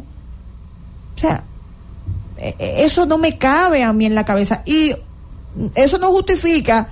Atención aquí, cualquier diputado de cualquier años anteriores, de cualquier gestión que lo haya hecho, yo no lo voy a justificar. No lo voy a justificar para que después no digan, no, porque qué sé yo qué, ya lo había hecho. No. Es la acción. Es la acción, el irrespeto, el usted perder el norte de que usted ha sido elegido por todos para representar a su comunidad. ¿Con qué cara usted le dice ahí a sus comunitarios que usted se paró de ahí y que usted no hizo frente a esperar que ese presidente terminara para después usted pronunciarse, para después usted hacer una rueda de prensa y decir, nosotros no estamos de acuerdo con esto y con esto? Aunque sean embustes. Porque lamentablemente la oposición que tenemos en este momento, y digo yo lamentable porque yo soy dominicana y yo sé que usted también está harto de la política y de ver cómo se están matando todo contra todo, como si esto fuera la lucha de Jazz Veneno y Relámpago Hernández. Todo contra todos. No hay una política de altura, es una política donde la oposición cree que el trabajo de hacer oposición es hablar mentira del otro. Hoy vi precisamente a Gloria Reyes, que estuvo el día de hoy aquí. Vi un cortecito donde ella hablaba de las tarjetas. Se pasaron las municipales, antes de las municipales, diciendo que no, que el uso de las tarjetas. ¿Qué decía Gloria Reyes? Decía, se dieron la misma cantidad de tarjetas, con el mismo tiempo que se han dado todos los años. Entonces, no es la estrategia aquí de la oposición y la narrativa, no debe ser inventar para que la gente en algún momento se lo crea. Porque hay un dicho por ahí popular que dice que, como de la mentira, que una mentira repetida varias veces se hace verdad, o se cree o se vende como una verdad. No. Hagan política de altura, diputados. Y cuando usted viene a ver, esos que se pararon de ahí, nada más están ahí levantando la mano, ni siquiera llevando propuestas. Entonces, yo entiendo que todos nosotros debemos sentirnos indignados cuando se atenta contra nuestro presidente, aunque sea usted del color que usted sea, porque es nuestro presidente, es la imagen de nuestro presidente. Y sumado a eso, señores, usted es política o la oposición, pero usted debe estar feliz de que algo bueno se esté haciendo en este país. Por eso es que a veces yo digo que los políticos son, yo no quiero ni decirlo así, porque ahorita hay políticos muy buenos. Hay políticos muy buenos en todos los partidos. Gente excelente, gente de valores, gente de principios, claro que sí. Pero hay unos que tienen un nivel de mediocridad tan alto que prefieren que el país se hunda. Y que les duele cuando el presidente dice, por ejemplo, que aquí se han intervenido 42 kilómetros de cañadas a través de la gestión de Fellito Suberví en la CAS, y que con esos 42 kilómetros de cañada se van a beneficiar a 1.8 millones de habitantes. Usted no puede ser tan mediocre que eso le duela a usted. Cuando antes aquí a través de las cañadas se inundaban y se iban los motores, se iban las casas, se iba la gente tenía que andar huyendo con su corotico porque se le iba. Los avances también en el área portuaria. Los avances en educación. Usted no puede ser tan mezquino y no puede ser mediocre de usted desconocer los avances a lo mejor que se han hecho en el sector salud. Porque eso es beneficio para usted cuando va a un hospital. Para su mamá, para su papá, para su abuelita. ¿O usted prefiere que el país se vaya por un derricadero para usted decir, tú ves, gobernaban mejor lo de antes? No puede ser, porque es que usted vive aquí. Eso le puede lucir a una gente que vive fuera, que se le importa si el país de nosotros coge candela, pero no usted. Cuando hablan del muro fronterizo, usted que tiene que estar en primera fila diciendo, vamos, presidente, excelente, presidente, métale 7 muros. Que no queremos que nos sigan invadiendo silentemente como permitieron muchísimos gobiernos anteriores. Es usted que debe aplaudir eso y soy yo que debo aplaudirlo, independientemente del partido que yo soy y que sea usted, porque ese es el discurso para todos los dominicanos, no para un grupo de dominicanos. Y usted me excusa que me vea a mí, obvio, esa es mi forma, ya yo lo he dicho antes, pero esto que le estoy comentando, se lo estoy comentando desde el corazón porque yo tengo hijos. Y usted que tiene hijos, ¿qué más usted quiere? Que el país avance, que el país cambie, que el país progrese, que en el país se vean realmente que estamos luchando contra la corrupción, que vuelvo y repito, lo afecta a usted y me afecta a mí. Aquí llegó un momento en este país, señores, que el cuánto hay para mí, eso estaba a la orden del día, señores. Eso estaba a la orden del día. Y ahora yo le garantizo a usted que, mire, obvio que claro que puede haber un funcionario público que cometa actos delictivos, actos de corrupción. Claro que sí, porque no es la función pública, es la persona. Cuando usted se lleva una rema de papel de su oficina, se lleva un lapicero para sus hijos que tienen que hacer una tarea, eso es corrupción también. Entonces, entienda algo y ya con esto cierro, no es que en este gobierno no aparecerá un funcionario que cometa actos de corrupción. Ahora, ¿qué es lo que tenemos que aplaudir todo? Que lo cometió y va para afuera. Que lo cometió y se descubrió y se somete, se saca, se elimina la manzana podrida. Y mi pregunta es, y sea usted el jurado y con esto cierro, ¿se veía eso antes?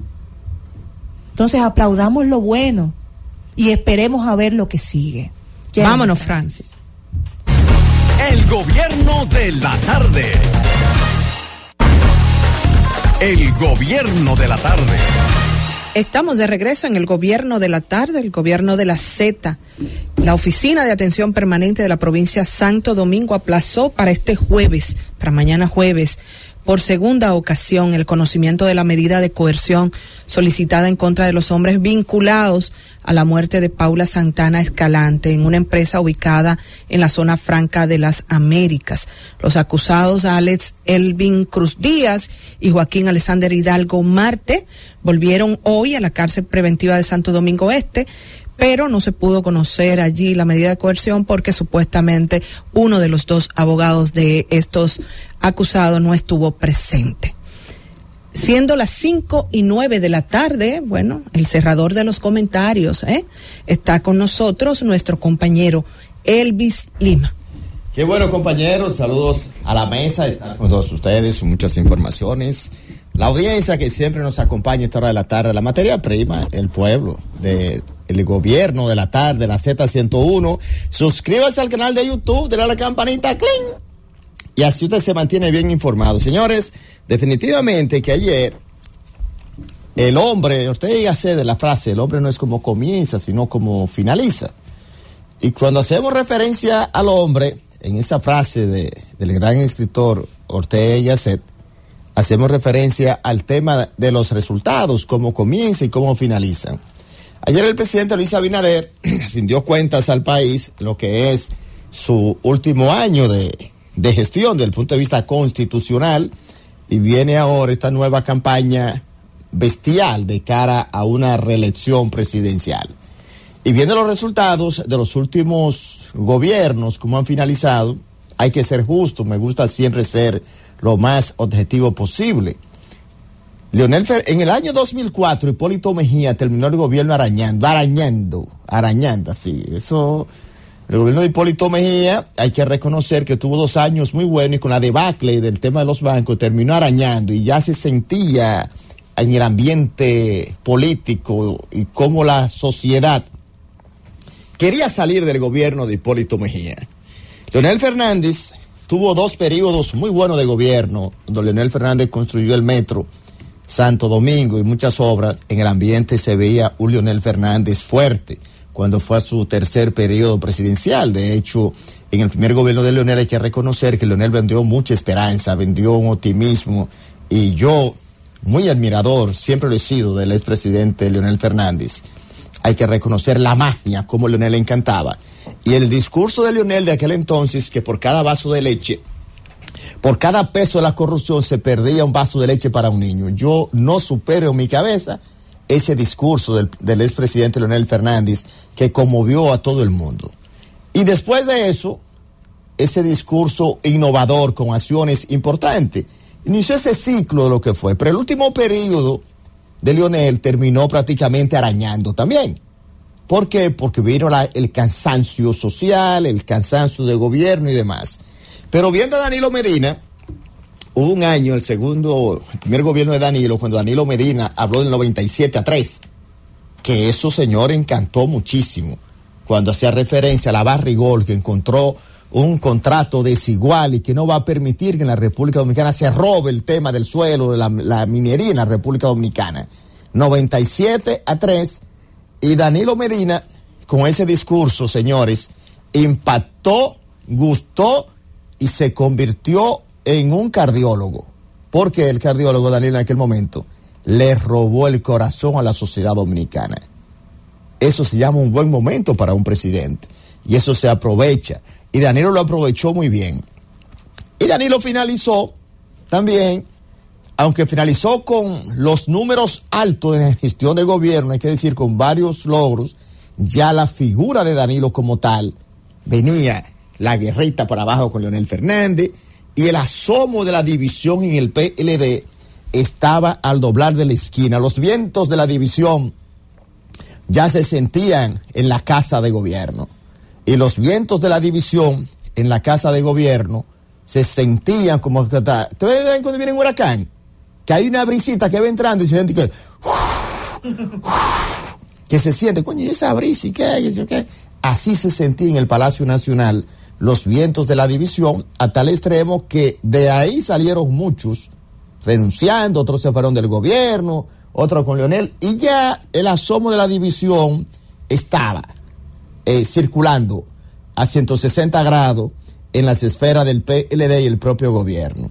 Y yo le hago ese preámbulo porque ayer podemos decir que entonces tenemos un presidente de la República que por primera vez en los últimos años termina una gestión de gobierno con los números altos en azul. Primero, el presidente Abinader finaliza de manera constitucional esta última rendición de cuentas con una unidad monolítica en el seno de su partido. Pienso que es un valor agregado que pesa mucho a la hora de uno armar cualquier proyecto político y más un proyecto reeleccionista. La unidad interna en el PRM hoy no es un sueño ni es un deseo, es una realidad que tienen los PRMistas dentro, más el triunfo de las elecciones municipales le ha dado pechito y le ha dado un valor agregado y se ve como se ven los PRMistas como un fisiculturista que hace un año entrenó, tenía 14 de brazos y hoy tiene 17. Tiene mucho más músculo preparado para una competencia. Y con esos elementos como tal, entonces el presidente Abinader se encuentra con una oposición desintegrada. Una oposición que está tirando patada voladora, una oposición que está como si fuera, tú le pones, si llevamos eso al mundo tecnológico actual, es una oposición que anda con el Waze, anda con el GPS, pero tiene el dominicanismo. El Waze tiene una voz genérica cuando uno pone en el Google Maps y te dice es una voz como de una española, ¿verdad? Y dice a tantos kilómetros doble a la derecha, tanto si doble a la izquierda con giro, si qué. Entonces cuando tú tienes el dominicanismo y que sigue derecho, cuando llega de esquina doble al colmado que está ahí mismo, no, devuelve, te dale para atrás, que no. En el colmado que dice que tiene el letrero, que no, que te devuelva ahora, cada esquina. Entonces están como una brújula, están perdidos. No saben para dónde van. Y cuando usted no sabe para dónde va, comete entonces el error. Cualquier camino que usted vea, usted lo ve como el más factible porque usted no sabe para dónde va. Aunque lo espere la muerte en la esquina, pero que usted no sabe para dónde va. Es como cuando tú andas con unos amigos, como el cuento del borracho, que tú sales, que vámonos por aquí derecho. Por ahí no sale mejor, pero ahí están los lobos, están las fieras. Y tú crees que es lo mejor, porque tú no sabes para dónde va. Entonces, en política, cuando tú tienes esa desorientación y tú estás perdido con la brújula, por eso tú cometes tantos errores. Y ahora, en los últimos años, ¿qué han prometido los gobiernos dominicanos? Hay esos discursos tradicionales que siento también que como en política se vende esperanza, un proyecto presidencial es un proyecto mercadológico. Como que usted está vendiendo a un producto tecnológico, un teléfono de marca, un chocolate, y usted lo promueve porque tiene que gustar para venderlo. Tiene que venderlo. Tiene que gustar. Hay una anécdota mercadológica que algunos, se ve un ejemplo así para poderlo edificar. Había un dulcero famoso que hacía sus dulces con un agua de la mejor. Un agua, sus empleados con guante, mascarilla, desinfectante, un dulce con los mejores estándares de calidad de cualquier mercado del mundo. Y de 1,000 dulces se vendían 2. Con esa característica. Y otro dulcero que haciendo un dulce en las calles, sin ningún nivel de seguridad, ni de control, ni demás, sin higiene, de 1,000 dulces, a esta hora el mismo dulcero ha vendido 995. Entonces cuando tú vas al mercado, tú preguntas cuál es el mejor dulce. ¿El de los estándares tiene calidad y no vende nada? ¿O el que lo vende? Es el que lo venda. ¿Por qué? Porque la vida es un número. La vida se nutre de números. Si tú llevas una empresa, es una empresa que va a quebrar, porque tú tienes más gasto que ingreso. Un proyecto político por igual. Si ese proyecto político no gusta y no encanta, por mucho que se le invierta, yo siempre he dicho en mi experiencia periodística en comunicación política, el dinero ayuda pero no gana elecciones. Porque de ser así, los grandes empresarios del mundo y vengo a la República Dominicana, cítame los 3 empresarios más prósperos, entonces aquí no hubiese visto democracia. ¿Por qué? Porque 3 empresarios prósperos en la República Dominicana, todos sabemos el capital que tienen invertido y no son presidentes de la República. Y si se lanzan no ganan. Porque tiene que gustar, porque la política es una ciencia y es diferente. Eso se parece, un paréntesis, a la música, que tú haces el mejor tema, lo grabaste, coño, con la Sorbona de París, una vaina, pero no gusta. Y un muchacho de esquina con una avenida desafinado, pero gustan. Entonces, facturan en el mes 5 o 6 millones de pesos en fiesta tocando. No es el mejor cantante, pero el que más gusta. La música y la política y se parecen, el que gusta. Entonces, viendo el escenario actual, con lo que pasó ayer, señores, hay temas que son los clichés tradicionales de un proyecto político.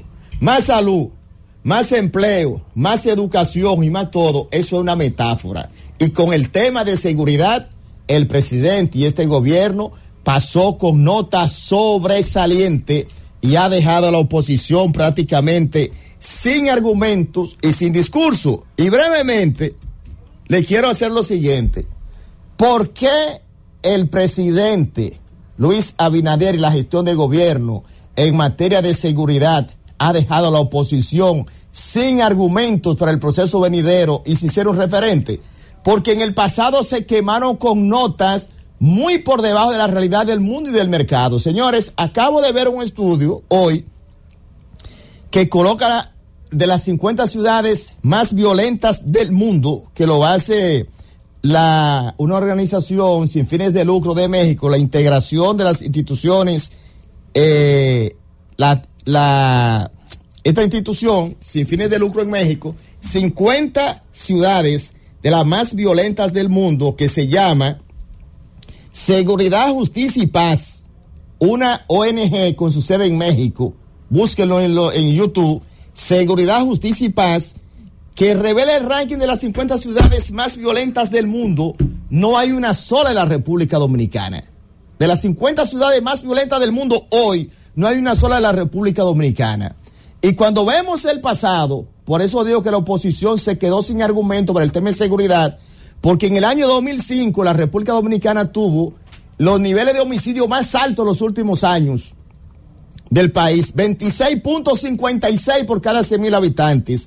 En el 2006, 23.56. En el 2007, 22.7. En el 2008, 25.14. En el 2009, 24.35. En el 2010, 25.1. Y hoy, la República Dominicana tiene hoy la tasa de homicidio más baja de los países de la región, 11.5 por cada 100,000 habitantes. Y entonces, con esa realidad mundial, hoy la oposición se queda sin argumentos para poder armar un discurso político de cara a la presidencial, de decir, más seguridad, más que si yo qué, porque la seguridad es una ciencia y los números son los que mandan. Ya, Francis. Vámonos, Fran.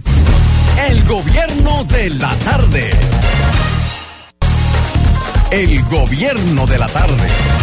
Estamos de regreso en el gobierno de la tarde, el gobierno de la Z. A las 5:24 de la tarde tenemos ya nuestro invitado especial, así como son todos los invitados que tenemos aquí en la Z101 y el gobierno de la tarde. Está con nosotros Emilio Galván, no se puede decir señor porque es bastante joven, ¿verdad? Economista y también director del Fondo Especial para el Desarrollo Agropecuario, un sector tan importante para la economía dominicana, y con él queremos hablar en esta conversación, introducir la conversación, iniciando por eso. ¿Cuántos créditos ha entregado el FEDA a este sector? Muy buenas tardes y muchas bendiciones. Usted dijo que yo soy un invitado especial y realmente me siento así.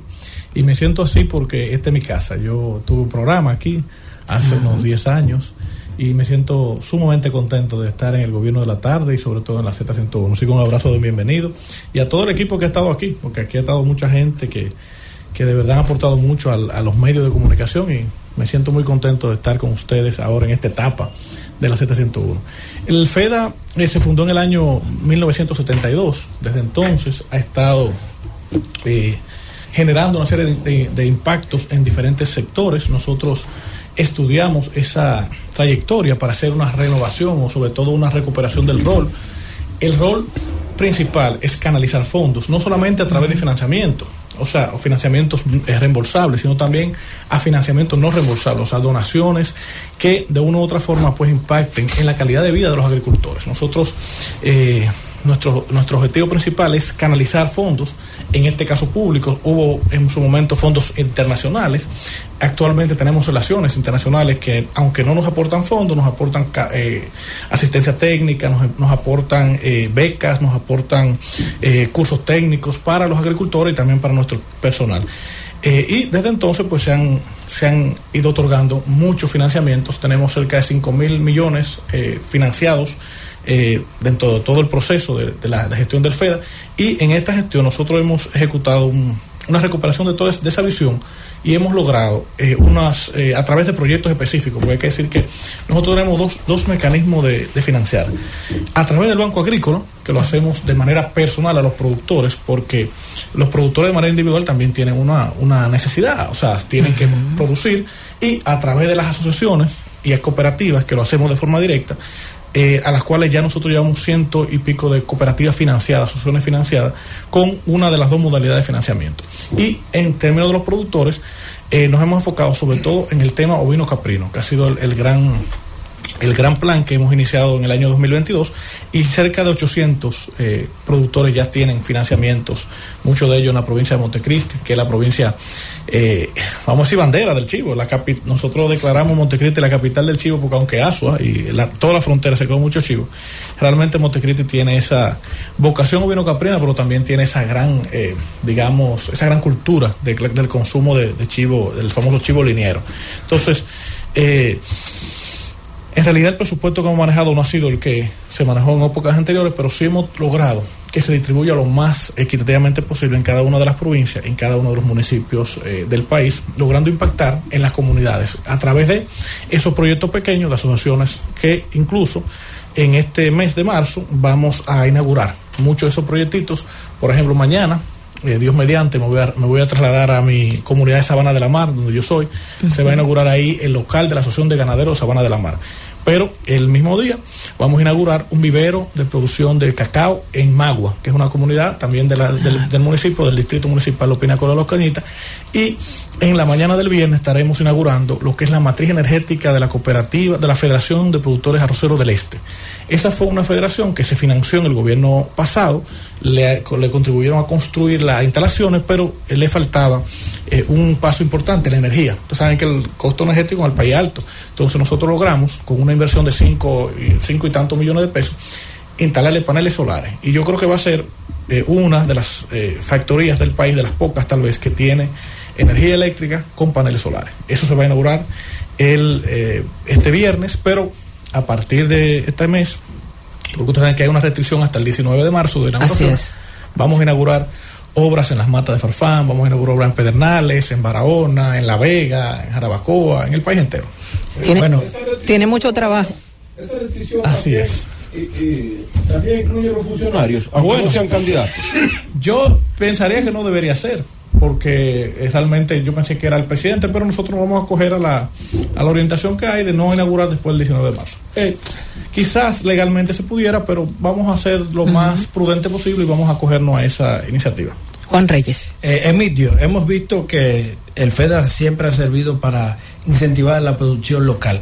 Ayer el presidente dijo algo importante en su discurso de rendición de cuentas. El 90% de la producción se lleva a cabo en República Dominicana. O sea, en un 90% somos autosuficientes.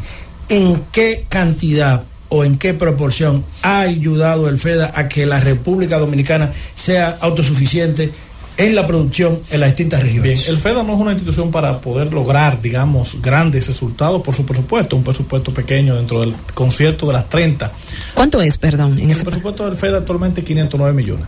Sí, pero tienen soluciones que impactan familias y muchas regiones. Cientos de miles de personas se benefician, pero como te venía explicando, el FEDA no está diseñado para abarcar toda la agricultura, aunque nosotros hemos tratado de abarcar la mayor cantidad de sectores posible.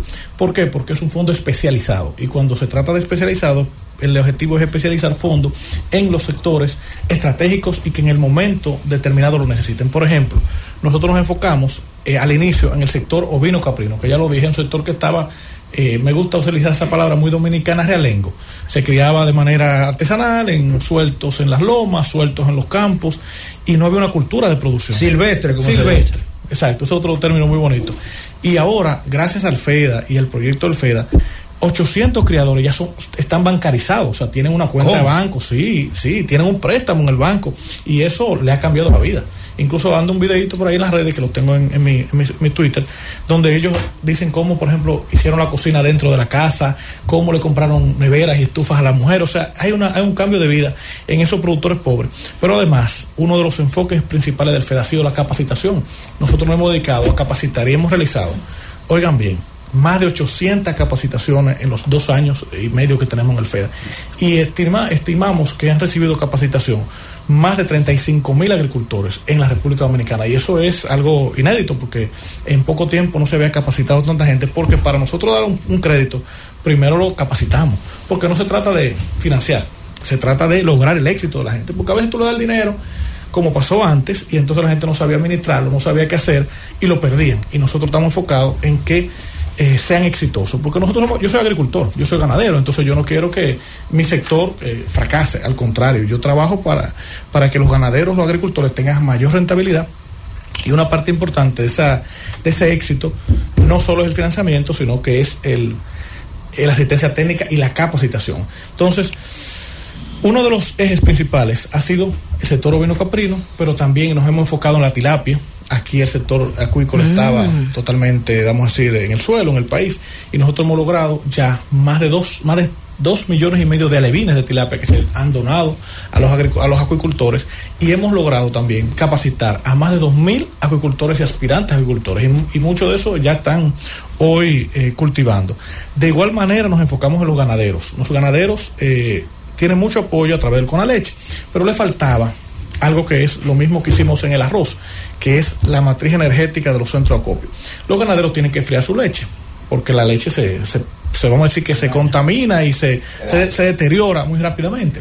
Entonces nosotros lo que hicimos fue que le financiamos sin reembolso, o sea, donado, los paneles solares para que todas las asociaciones de ganaderos, bueno, no todas, pero van más de 30 ya, tuvieran paneles solares, y así el costo del enfriamiento fuera más pequeño. También estamos enfocados en la producción de cacao.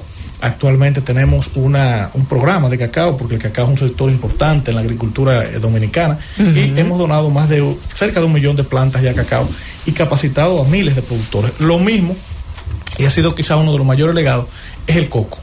Nosotros teníamos un país tropical, bellísimo. El turismo es nuestro principal ahora mismo fuente de riqueza. Sí. Las playas sin coco no son las mismas, no serían las mismas. ¿Qué pasa? Que la misma industria hotelera y también un poco la desidia de los productores ha hecho que la producción de coco en el país bajara muchísimo. Y de ser uno de los principales productores mundiales de coco, nosotros somos importadores de coco. Entonces, ¿qué hemos hecho? Aprovechar nuestro potencial. El coco en un momento no se tenía tan valorado realmente en el mundo, hay que decirlo.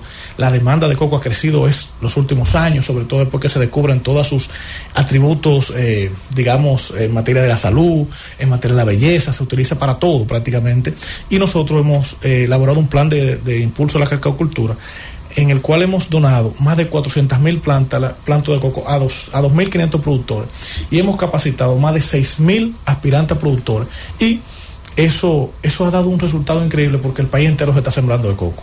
Ya ustedes pueden hablar de los chivos en cualquier sitio, no solamente ya Montecristi. Señor, usted va a Barahona y la gente está produciendo chivo. Usted va al Ceibo y la gente está produciendo chivo.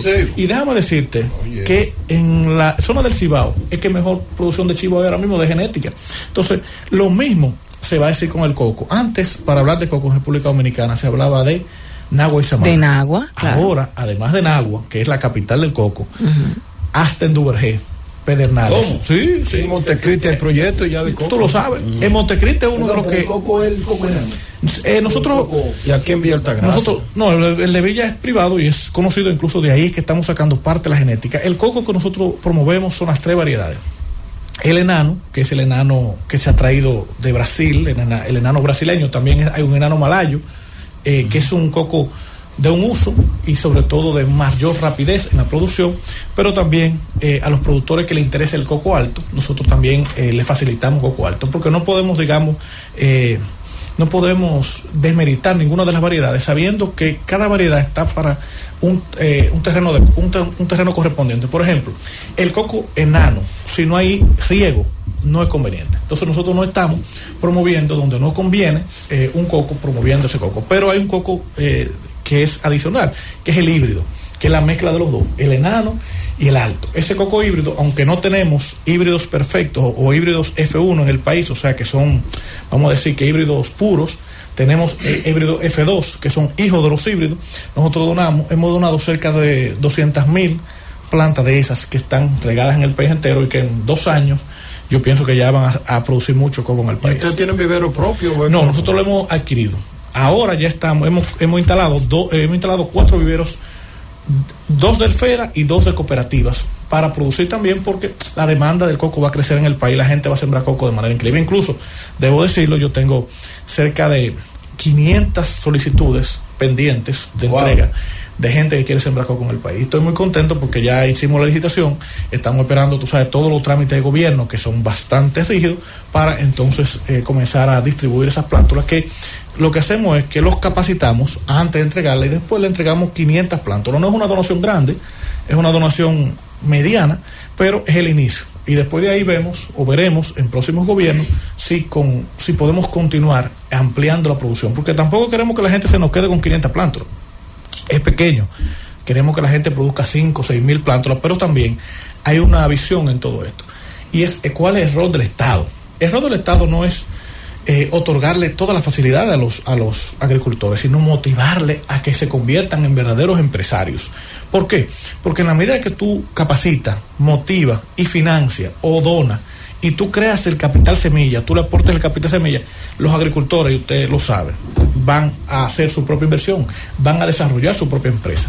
Y nosotros creemos, yo tengo la convicción que con el esfuerzo que hemos hecho, con las garantías que hemos dado, la gente va a invertir mucho más que lo que va a invertir el mismo Estado. O sea, mucha gente va a producir y va a desarrollarse gracias al ambiente y a la motivación que hemos dado, porque la gente responde a lo que se llama los incentivos y vamos a decir que las motivaciones que el Estado puede ofrecer.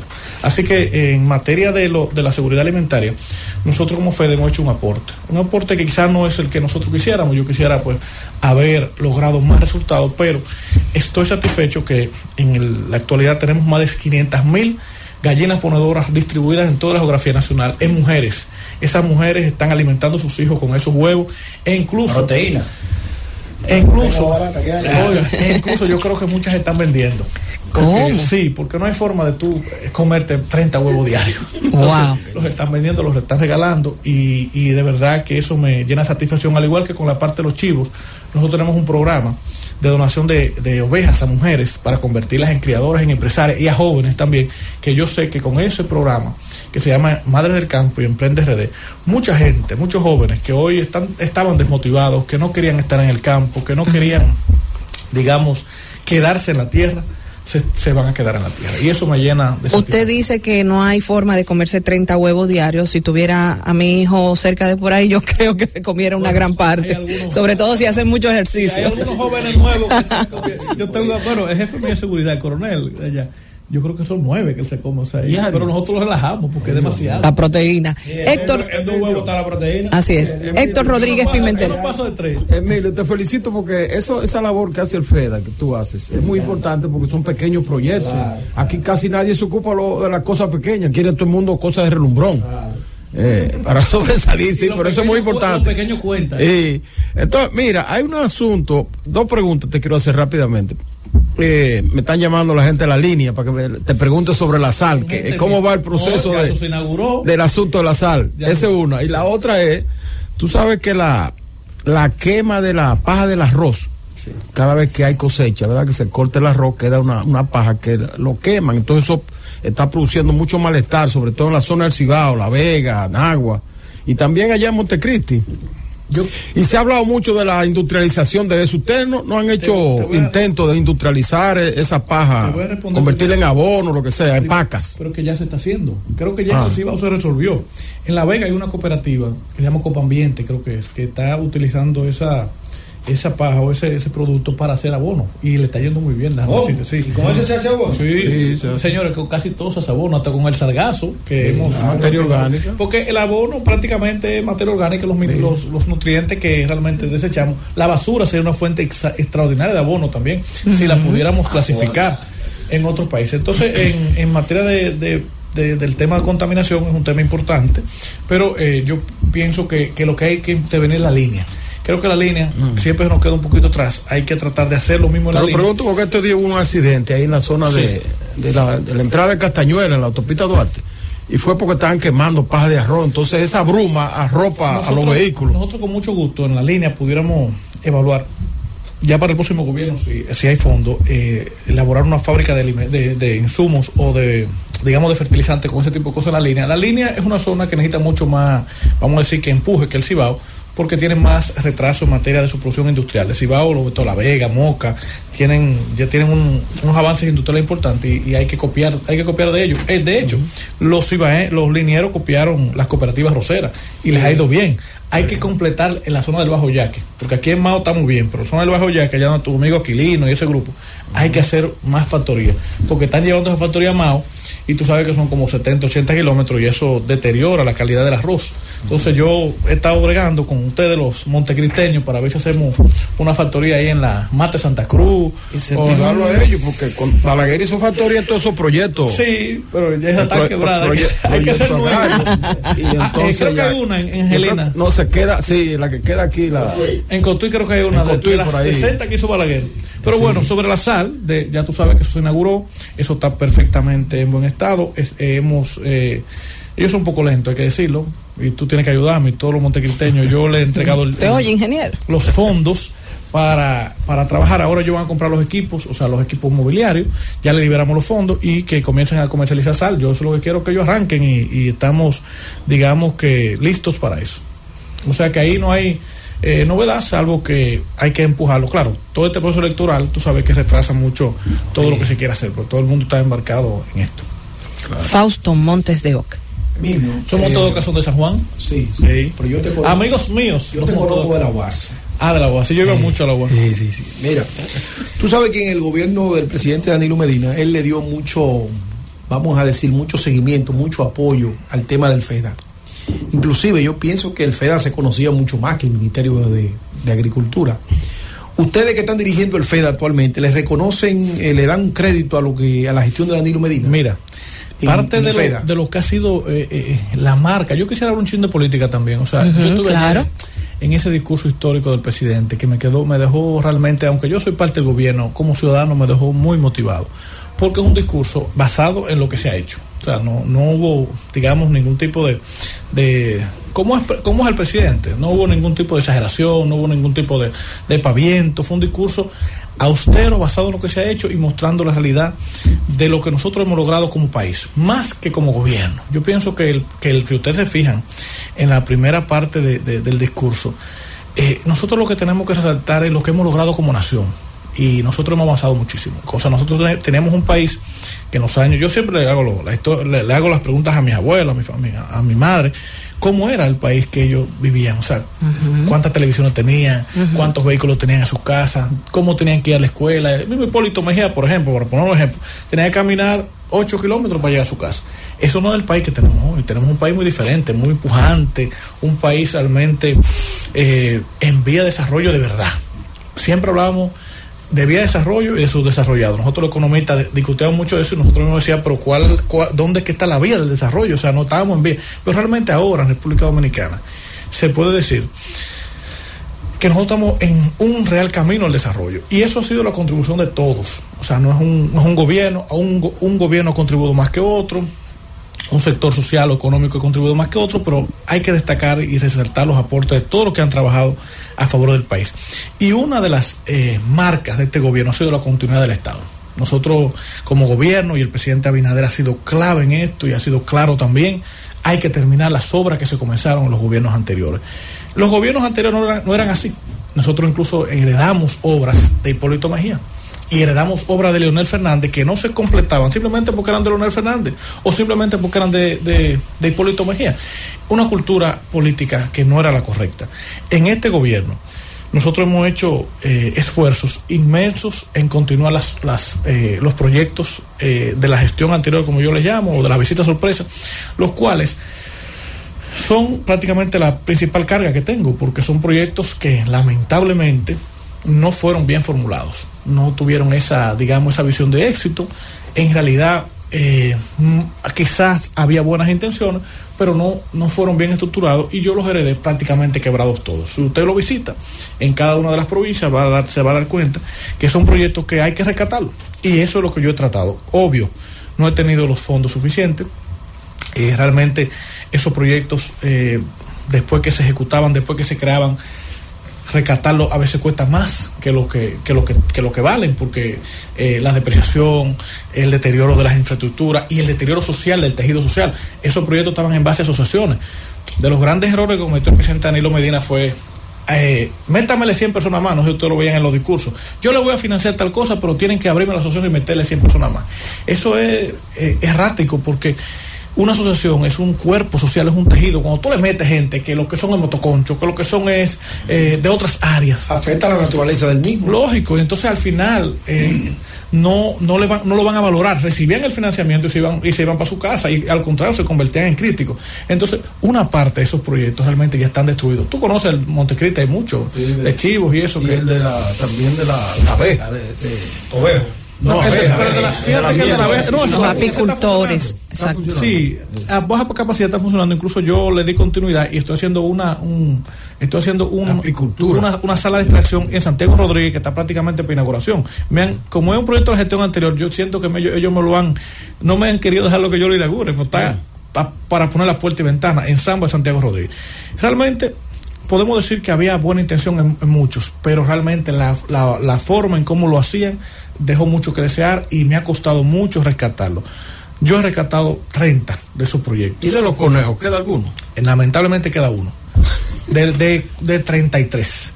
Es un esfuerzo que yo he tenido que hacer, pero los conejos realmente en este país no tienen un alto consumo, entonces tú no puedes hacer esas grandes granjas, esas grandes inversiones. Volvemos a lo mismo. ¿De dónde Danilo Medina se le ocurrió, y me perdona que le haga esa pregunta, hacer esos proyectos de conejos en lugares donde nunca habían visto un conejo?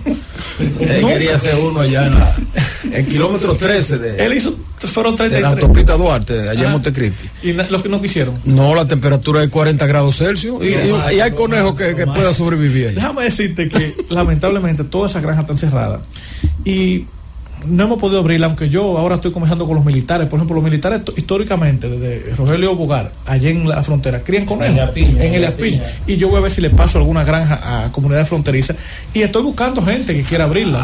Hay un poblado en Elias Piña que se cría muchos conejos. ¿Cómo que se llama? En el llano. Solo en el llano. Mira eso. En el llano, pero hay una localidad que se dedica a eso. No, pero es el llano. Mira, en Constanza, incluso yo iba para allá ahora el día 2 a llevar muchos conejos. En Constanza yo quiero, porque yo no me he descuidado con los conejos. O sea, cambié el método. En vez de las grandes granjas, apliqué el conejo a los pequeños productores y a los jóvenes. ¿Por qué a los jóvenes? Porque los jóvenes, cuando crían los conejos, aunque algunos lamentablemente fracasan en el intento porque son emprendedores y tienen excedentes, esos jóvenes van a convertirse en vendedores de esos conejos, porque al final algo tienen que hacer. No sé si ustedes saben que el conejo tiene una reproducción enorme, rápida. Entonces, ¿qué es lo que yo estoy aspirando? Que esa falta de visión que se tuvo anteriormente, que era que no había mercado, se crea un automercado. ¿Cómo? La gente, con el mismo excedente que esos jóvenes producen, que no van a tener pérdidas porque van a tener los mismos, digamos, insumos ahí mismo, las hierbas, los vegetales y todo eso, se conviertan en creadores de la cultura de consumo de conejos. Y yo estoy de acuerdo contigo. Constanza es el lugar donde más deberíamos promover el conejo. Primero porque ellos comen paella, y no sé si ustedes lo saben. Yo soy en Constanza, son paelleros, yo no sé por qué. Parece que la cultura española. ¿Tú eres de Constanza? Sí. Pues eso es. ¿Tú sabes que hay unas paellas de conejo y caracol. Tú sabes que por todo el Monte de Oca tuyo fue lo que pasaron, porque hay muchos. No, yo soy Monte de Oca de mi ancestro viene de de Padre la Casa. Muchos sanjuaneros pasan, bueno, es que Constanza y Padre la Casa están unidos por la carretera, que por cierto el presidente Abinader la está haciendo, la carretera Guayabal, Constanza. No, déjame decirte que Padre la Casa ha avanzado increíblemente. Tu pareja que tiene mucho que no va. Yo fui a Padre la Casa, incluso ahora, últimamente, y eso está cambiado totalmente. Es que bueno, no sé qué pasa con Quinito, pero Padre la Casa está muy bien. Pero oye, de Constanza, mira, Constanza es el lugar ideal para los conejos. Primero por el clima, claro está. Segundo por la paella, como ya dije, pero lo tercero por los vegetales. Ahí están todos esos desechos de vegetales. Van a ser los alimentos. Y yo voy a desarrollar, así como dicen en el llano. Claro. Pero no, los restrojos, los desechos, o sea. Además, déjame decirte, Emilio, que uno de los subproductos que se sacan del conejo es la piel. Sí. Para hacer diferentes carteras y cosas. La ropa. Muchas de esas carteras famosas de Louis Vuitton y esas cosas es de piel de conejo. Sí, sí. Pero aquí el conejo en temperatura alta, en lugares de temperatura alta, no hacen el pelaje como cuando no aguanta. Nosotros con el frío. Entonces en Constanza podrían tener ese pelaje. Ese calor que hace Montecristi. Nosotros estamos con él. No, lo primero que hacen es botar el pelo. A pequeña escala. No hemos hecho grandes granjas porque al final ese mercado no existe en el país. Incluso, de hecho, parte de lo que hemos hecho es el programa Consume lo Nuestro, que ustedes han visto muchas ferias. De hecho, anuncié la Feria del Morro. Ustedes no tienen feria. Yo apoyo la de Chivo Liniero, que la hacemos en noviembre ahí en Alto del Medio. Pero en Montecristi no hay feria. En Constanza hay una feria que es fabulosa, se llama la Feria de la Cosecha. ¿Qué se va a vender ahí en el Morro? Todo lo que es Montecristi. Mira, Montecristi atiende la capital de la sal del país, la capital de la sábila del país. Sí. Mira, el ingeniero no sabía de eso. No, lo voy a ilustrar. Oye, ingeniero. Oye, esto, la capital del chivo. Sí. Y del orégano. La capital del orégano, pero también la capital del banano. Y la caparra, señor, que se da por ahí. Y casi del arroz. Y una de las capitales de arroz y de ganadería. Montecristi hay más leche que en muchas provincias del país. Montecristi, y paradójicamente, señores, Montecristi es la provincia más pobre del Cibao. Paradójicamente. ¿Tú crees? Más que Santiago Rodríguez. Pues Santiago Rodríguez está por encima en términos económicos, tú lo sabes. No, esa gente de emoción tan rica. No solo con el casabe, ellos también producen banano y están también en el exterior. Continuamos. Eso es lo que dicen las estadísticas. Turismo. Yo me baso en las estadísticas. Turismo. Tú sabes que una de las cosas. Ahora, Montecristi ha cambiado mucho. Montecristi, la pesca, la diversidad de la pesca. Bien, ahí en la playa de. ¿Cómo es? No, que es de la provincia que más pesca tiene. Sí. Y diversidad, más diferentes tipos de pescado. Montecristi es una capital de los manglares. Un continente pequeño. En medio, cuando la escucho hablar de tan. Entonces espérate, que no desarrollé la idea. ¿Qué es lo que pasa? Que aquí hay cultivos que nosotros no los consumimos en el país y no valoramos el consumo de los nuestros también. Aquí nosotros a veces tenemos la tendencia de consumir productos importados. Para poner un ejemplo, el chocolate. Nosotros somos el primer exportador mundial de cacao orgánico. Nuestro cacao se conoce en el mundo entero. Los belgas son locos con el cacao dominicano. Y los dominicanos no consumen chocolate. Entonces nosotros hemos hecho 3 ferias del chocolate en el país. Incluso hicimos una en Bélgica. Y tenemos un programa que se llama Consume lo Nuestro, que es para promover el consumo de los productos. Entre ellos el conejo, que tenemos la feria en el llano del conejo. En la próxima feria del chocolate se engancha. El llano de la peña. Entonces tenemos ese programa. Debe ser la feria del cacao, no del chocolate. Hemos hecho 3, del cacao y del chocolate. Es que el cacao lo dañan poniéndolo con leche y esas cosas. El cacao así con agua es el cacao. No es el chocolate de agua. Es verdaderamente saludable. Déjame gente que yo lo consumo diario. Luis Lima. Yo lo escucho hablar así con tanto optimismo. Un apasionado. Mucho trabajo. Yo soy un trabajo. Y de todo lo que da y todo es bueno, todo es dulce. Ahí no hay nada amargo. ¿En el Fera? No, siento en su discurso, eso está bien. Lo veo todo dulce, todo así. Yo le pregunto, la tasa de retorno, porque usted está diciendo mucho dinero y han dado y préstamo y cosas, y es una cosa que son barcos y dinero así. La tasa de retorno. Primero, ¿cómo es? El FEDA no es un banco. No, pero le pregunto por la cantidad de dinero. Yo lo sé, quiero saber. Te entiendo perfectamente. ¿Qué cantidad, para tener la idea, qué cantidad de dinero se han dado a nivel de préstamos para los productores? No, como te dije, los préstamos son cerca de 5,000 millones. Sobre todo fue en la gestión anterior. Hay que decir lo que fue en el gobierno pasado, donde hicieron los mayores financiamientos. En este gobierno hemos tenido menos presupuesto, pero hemos hecho muchas más cosas y mucho más.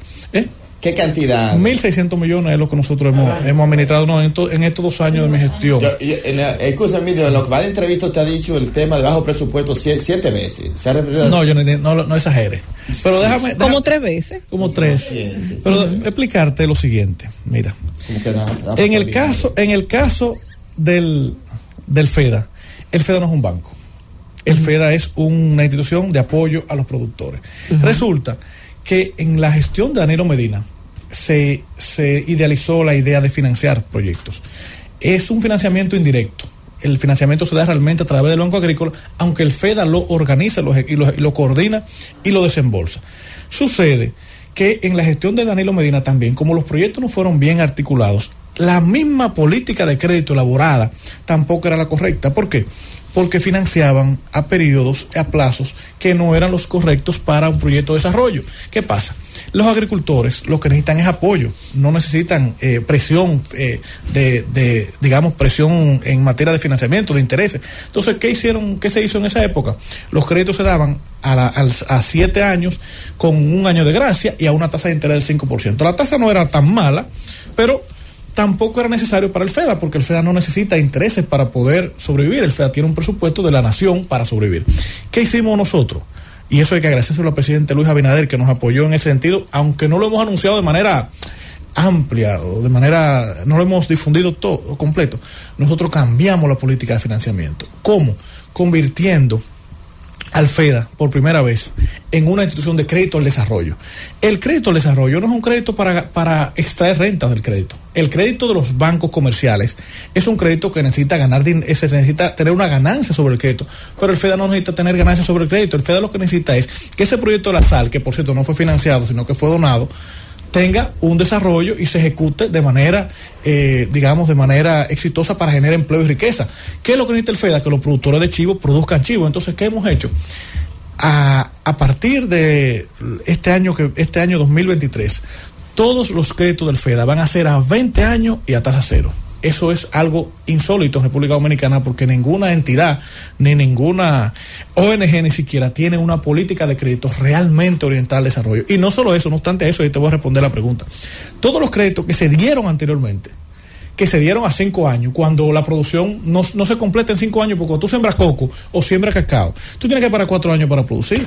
Está bien que un banco, por la lógica del banco, ¿verdad?, por la ley monetaria y financiera, tenga que cobrar intereses y tenga que tener plazos pequeños, pero el FEDA, ¿por qué? El FEDA lo que tiene que fomentar el desarrollo. Entonces nosotros vamos a hacer que todos esos créditos de todas esas asociaciones en el futuro cercano se renegocien a 20 años y a tasa cero. Eso va a implicar un beneficio increíble para los agricultores, para las asociaciones, pero sobre todo va a sentar las bases en el país de una verdadera política de crédito al desarrollo. Porque yo le voy a decir lo siguiente: la tasa del 12, del 13, que los bancos comerciales y que el mismo Banco Agrícola, que tiene 8, otorgan en el país, está por encima de la posibilidad de desarrollo, de éxito de los emprendimientos y de las actividades económicas de mayor vulnerabilidad. No sé si me entienden. Las tasas en República Dominicana tienen que seguir bajando para que la gente pueda seguir utilizando el dinero de los ahorrantes para convertirlo en negocio y produciendo. Entonces, si nosotros logramos que las tasas de interés bajen en el país, nosotros estaremos incentivando lo que es la inversión y el desarrollo y creando empleo. Por lo tanto, el FEDA, con esa política de crédito de 20 años y tasa cero, que yo creo que es va a ser la más atención importante. Yo creo que va a ser la más flexible del país.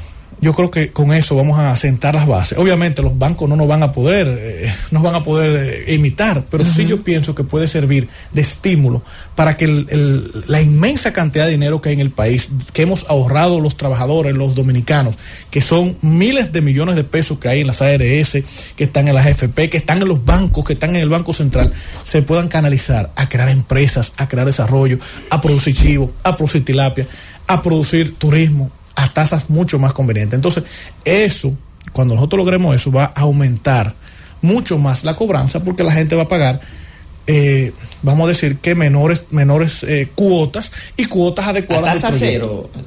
Tasa cero y 20 años. ¿Por qué? porque el FEDA no es una entidad de financiamiento, no necesita tener interés para poder sobrevivir. Al contrario, lo que el FEDA necesita es que cuando financiemos una empresa de chocolate, de mujeres, por ejemplo, esas mujeres produzcan, generen empleo en el país. Que cuando financiemos la industria de la sal esté funcionando. Entonces, ¿qué es lo que nosotros necesitamos? Que sea lo más flexible y lo más fácil pagar, y ustedes verán que van a ir pagando también, porque eso fue el error que se cometió en la gestión pasada. Tú le financias a una asociación con muchas dificultades, a una tasa, y entonces la cuota te sube demasiado, y su cuota de 300,000 pesos que ellos no podían producir. No hay forma. A partir de ahora, gracias a este gobierno, los financiamientos van a ser mucho más recuperados que antes, aunque no debemos negar que hemos recuperado algunos. O sea, hay un porcentaje mínimo. Nosotros, por ejemplo, en nuestro periodo hemos recuperado 60 millones de pesos. No es mucho, pero se ha ido cobrando. De los 5,000 millones de los 5,000.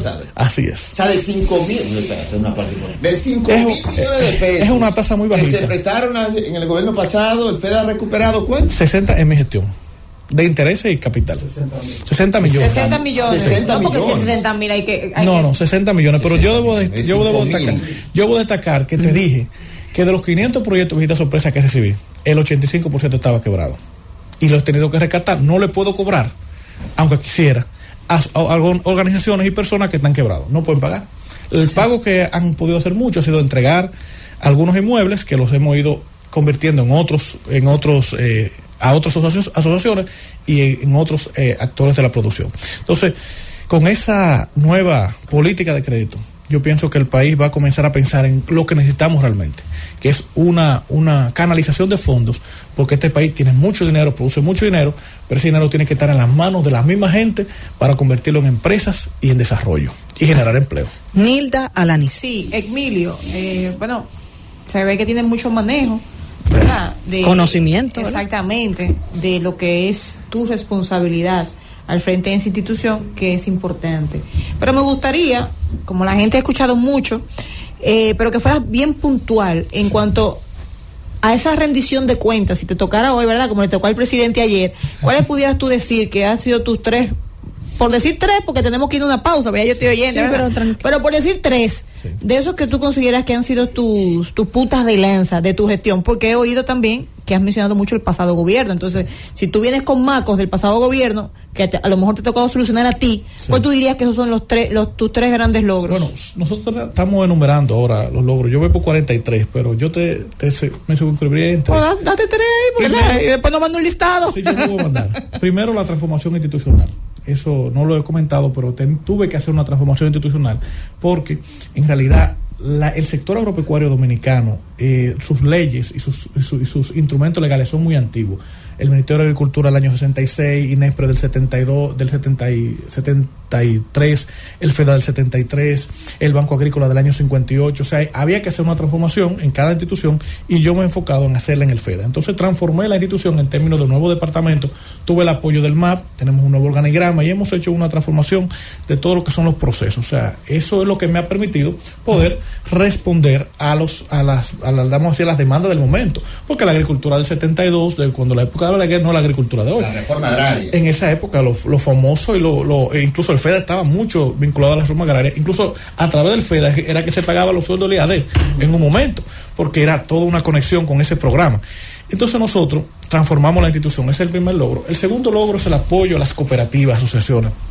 Nosotros, a través de esos proyectos que te mencioné, que son 100, hemos apoyado a cooperativas, asociaciones en toda la geografía nacional. O sea, nosotros tenemos una distribución nacional, no hay un municipio, distrito que no haya recibido de alguna manera un apoyo. De manera equitativa. No solamente económico, mucha capacitación, mucha asistencia técnica, mucha orientación, e incluso nosotros hemos contribuido a crear cooperativas. Creemos en el desarrollo de las cooperativas, de las asociaciones, porque al final de cuentas, los productores asociados que pueden resolver su problema.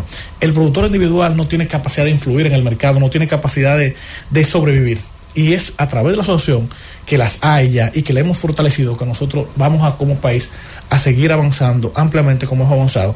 Y tercero, yo te diría que ese apoyo a esos sectores estratégicos olvidados. Nosotros trabajamos con el coco, con el cacao, trabajamos con la acuicultura y trabajamos con el sector ovino caprino como puntas de lanza, y también, hay que decirlo, que es importante, con dos sectores que nunca en la historia se habían impulsado. Las mujeres, que tenemos el plan que se llama Madres del Campo, que consiste en motivar a las mujeres a la agricultura, se les donan herramientas, se les donan las gallinas ponedoras.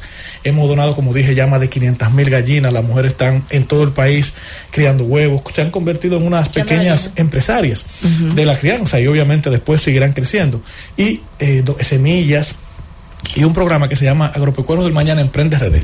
Ese programa es el que a mí más me gusta, porque como joven que fui hace poco tiempo, veía cómo la gente se iba del campo. Yo fui uno de los que me fui para acá, para la capital. Así es. Nosotros nos expulsamos de las zonas rurales por ausencia de servicios sociales y porque la agricultura también estaba muy abandonada. De hecho, una de las grandes obras del presidente Abinader, que se dijo ayer en el discurso, va a ser llevar la UAS a las 30 provincias. Él eso dijo sería importantísimo. No, ya está casi a 40 kilómetros de distancia, y eso va a hacer que mucha gente no se vaya de su provincia y que se desarrolle en las provincias. Pero sobre ese punto y mucho más, vamos a continuar hablando luego de la pausa, Emilio. El gobierno de la tarde. El gobierno de la tarde. Estamos de regreso en el gobierno de la tarde con la conversación interesante con Emilio Galván, director del FEDA, Fondo Especial para el Desarrollo Agropecuario. Y antes de irnos a la pausa, quedó en el aire. Y ex miembro de la Z. Y es miembro de la Z, de esta familia, ¿verdad? También. Y quedó en el aire, antes de irnos a la pausa, una respuesta a propósito de la pregunta que le hiciera Nilda sobre específicamente sobre la participación de los jóvenes dentro del sector agropecuario. Sí, yo quería destacar eso porque como joven que fui hace muy poco tiempo, yo viví eso, viví que la juventud ya no quería ir a los campos, incluso la mayoría de nuestros jóvenes han estado en el motoconcho, se han ido a las grandes ciudades, hemos vivido lo que llama un éxodo del campo a la ciudad, y parte es por la agricultura, el abandono de la agricultura, y cómo los jóvenes veían que sus abuelos, sus papás se empobrecían con la agricultura.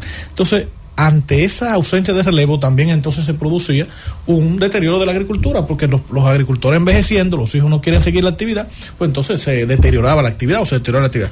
Y diseñamos el programa Agropecuario del Mañana, que es un programa para motivar a la juventud a desarrollar proyectos agropecuarios exitosos, que los identificamos en todos los campos. Tenemos cerca de 20 o 30,000 jóvenes ya identificados en los diferentes lugares, y entonces los capacitamos, los articulamos a través de los grupos de WhatsApp, porque ya eso está todo tecnológico. Incluso estamos pensando ahora hacer una aplicación, le voy a explicar para qué.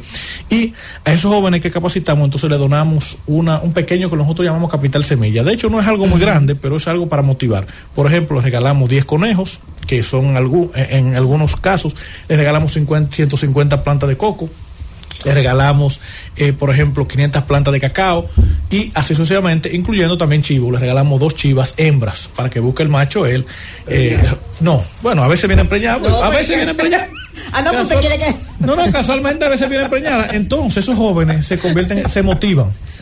Muchos fracasarán, muchos no seguirán la actividad, pero yo sé que muchos van a poder establecer, digamos, una actividad agropecuaria rentable con capacitación y seguimiento. Ahora estamos elaborando una aplicación.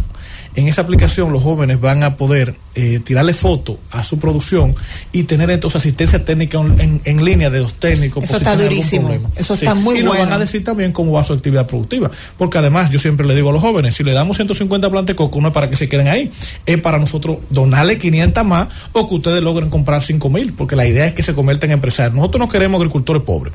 Nosotros queremos agricultores emprendedores, agricultores que se conviertan en empresarios, que realmente transformen la actividad agropecuaria. Y estoy sumamente contento porque ya a la fecha tenemos 6,000 jóvenes que han recibido algún beneficio en las provincias de Barahona, Atomayor, Asua, Pedernales, Villa Altagracia, y ahora vamos para Constanza precisamente. Y este fin de semana vamos a ir el fin de semana que viene. Me gusta mucho eso, sobre todo. No queremos agricultores pobres. No queremos. Y yo gente productiva. En ese mismo orden, ¿cómo yo como joven aplicaría? ¿Cómo yo aplico? ¿Con quién tengo que hablar? ¿Qué tengo que mandar? Hasta los 40 años.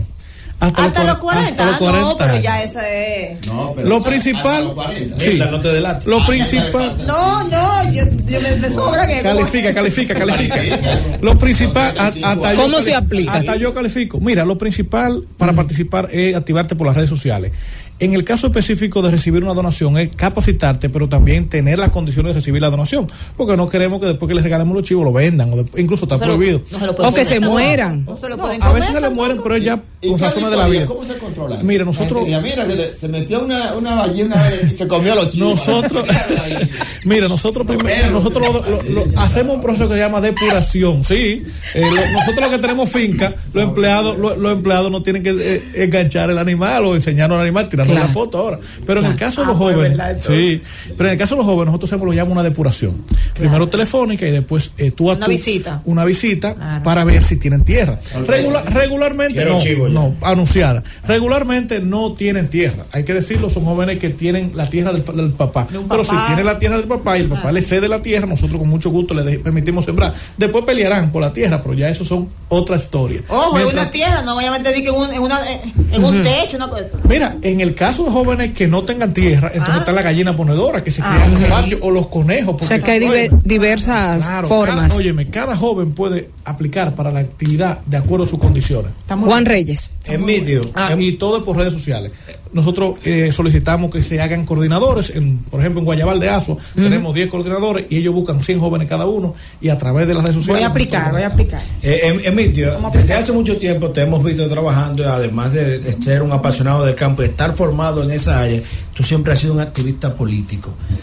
Activista social. Social, sí, pero también el activista social se convierte en un activista político, porque el activista social lo que demanda es políticas públicas que busquen mejorar las condiciones de su gente, y eso es política, definitivamente. Entonces, ¿qué rol jugó Emilio Galván en la campaña? ¿Qué provincia tuvo? ¿Y cuáles son las proyecciones de Emilio Galván para el mayo del 2024? No sé si ustedes saben que yo ingresé a primero los movimientos sociales muy joven. Aquí yo venía mucho a entrevistarme para el tema de las protestas. Creo que tuviste en Toy Alto también. No, nosotros teníamos un movimiento se llama La Multitud. Que fue primero que todo eso, y a partir de eso surgieron muchos más. Fue como una escuela, y me siento muy contento de haber sido parte de esa historia, y fuimos parte de todas esas luchas sociales que hubo del 2002 para acá. Incluso nosotros comenzamos con el Rocash. Nosotros escuela en el Rocash. En Samaná, en el gobierno de Hipólito Mejía. Nosotros comenzamos con el Rocash en el 2003, y después con el tema de las áreas protegidas en el 2003 también, y así sucesivamente, con todas las luchas sociales que una planta de cementera que se quería instalar en Monte Plata. Ahí en Gonzalo, todo lo que era lucha por el medio ambiente,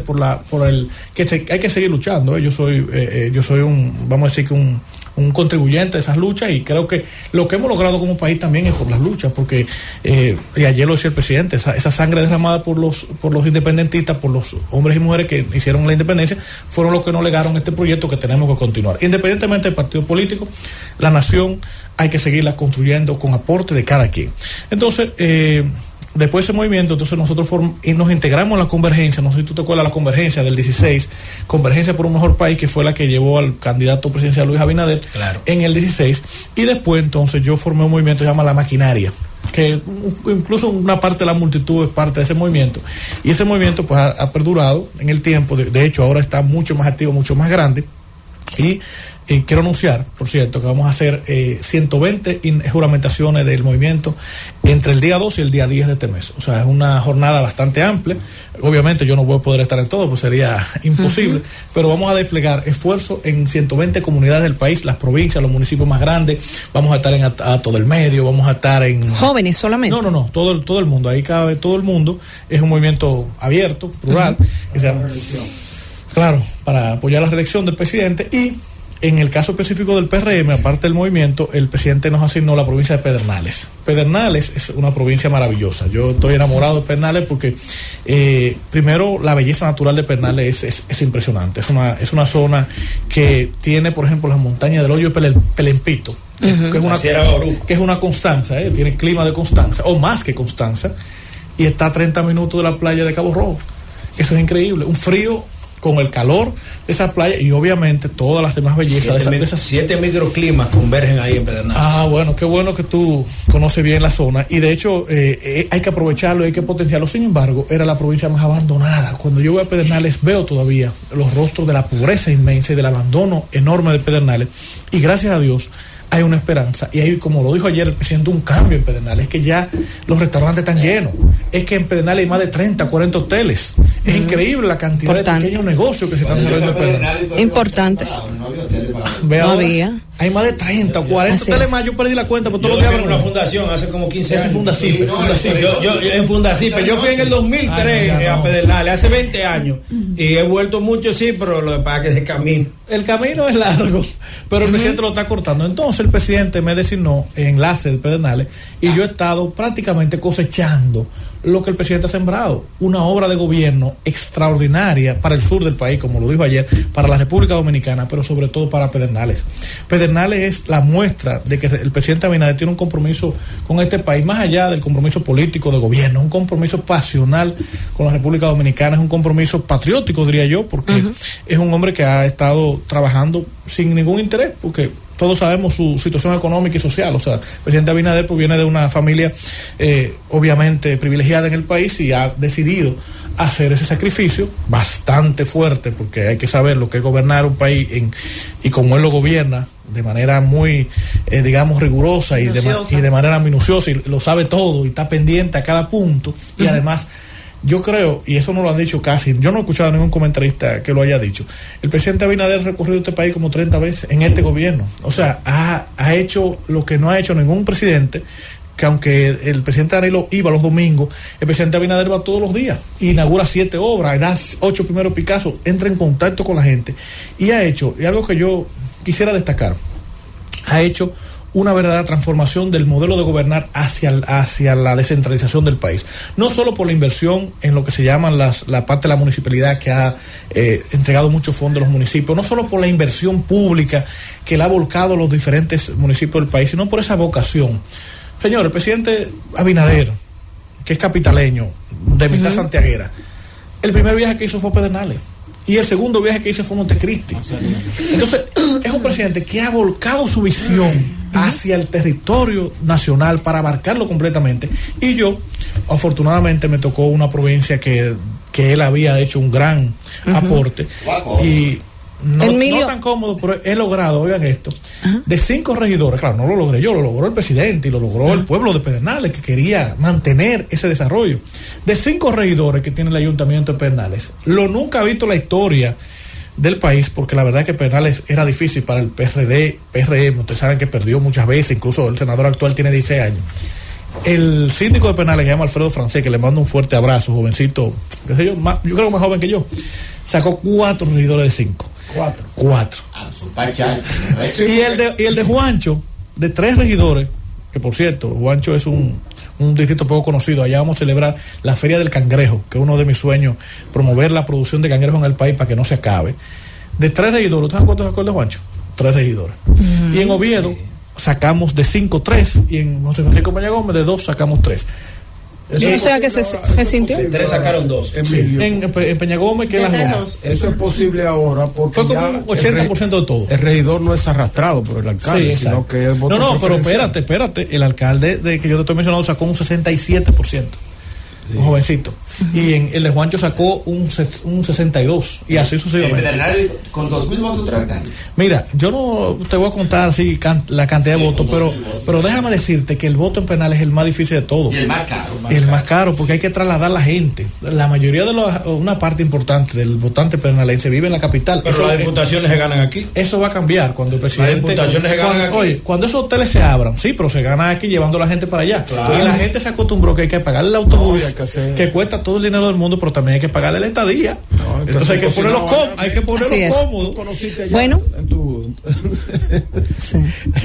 en tus andanzas por allá por Pedernales, a Toño Félix Pérez. No lo conocí.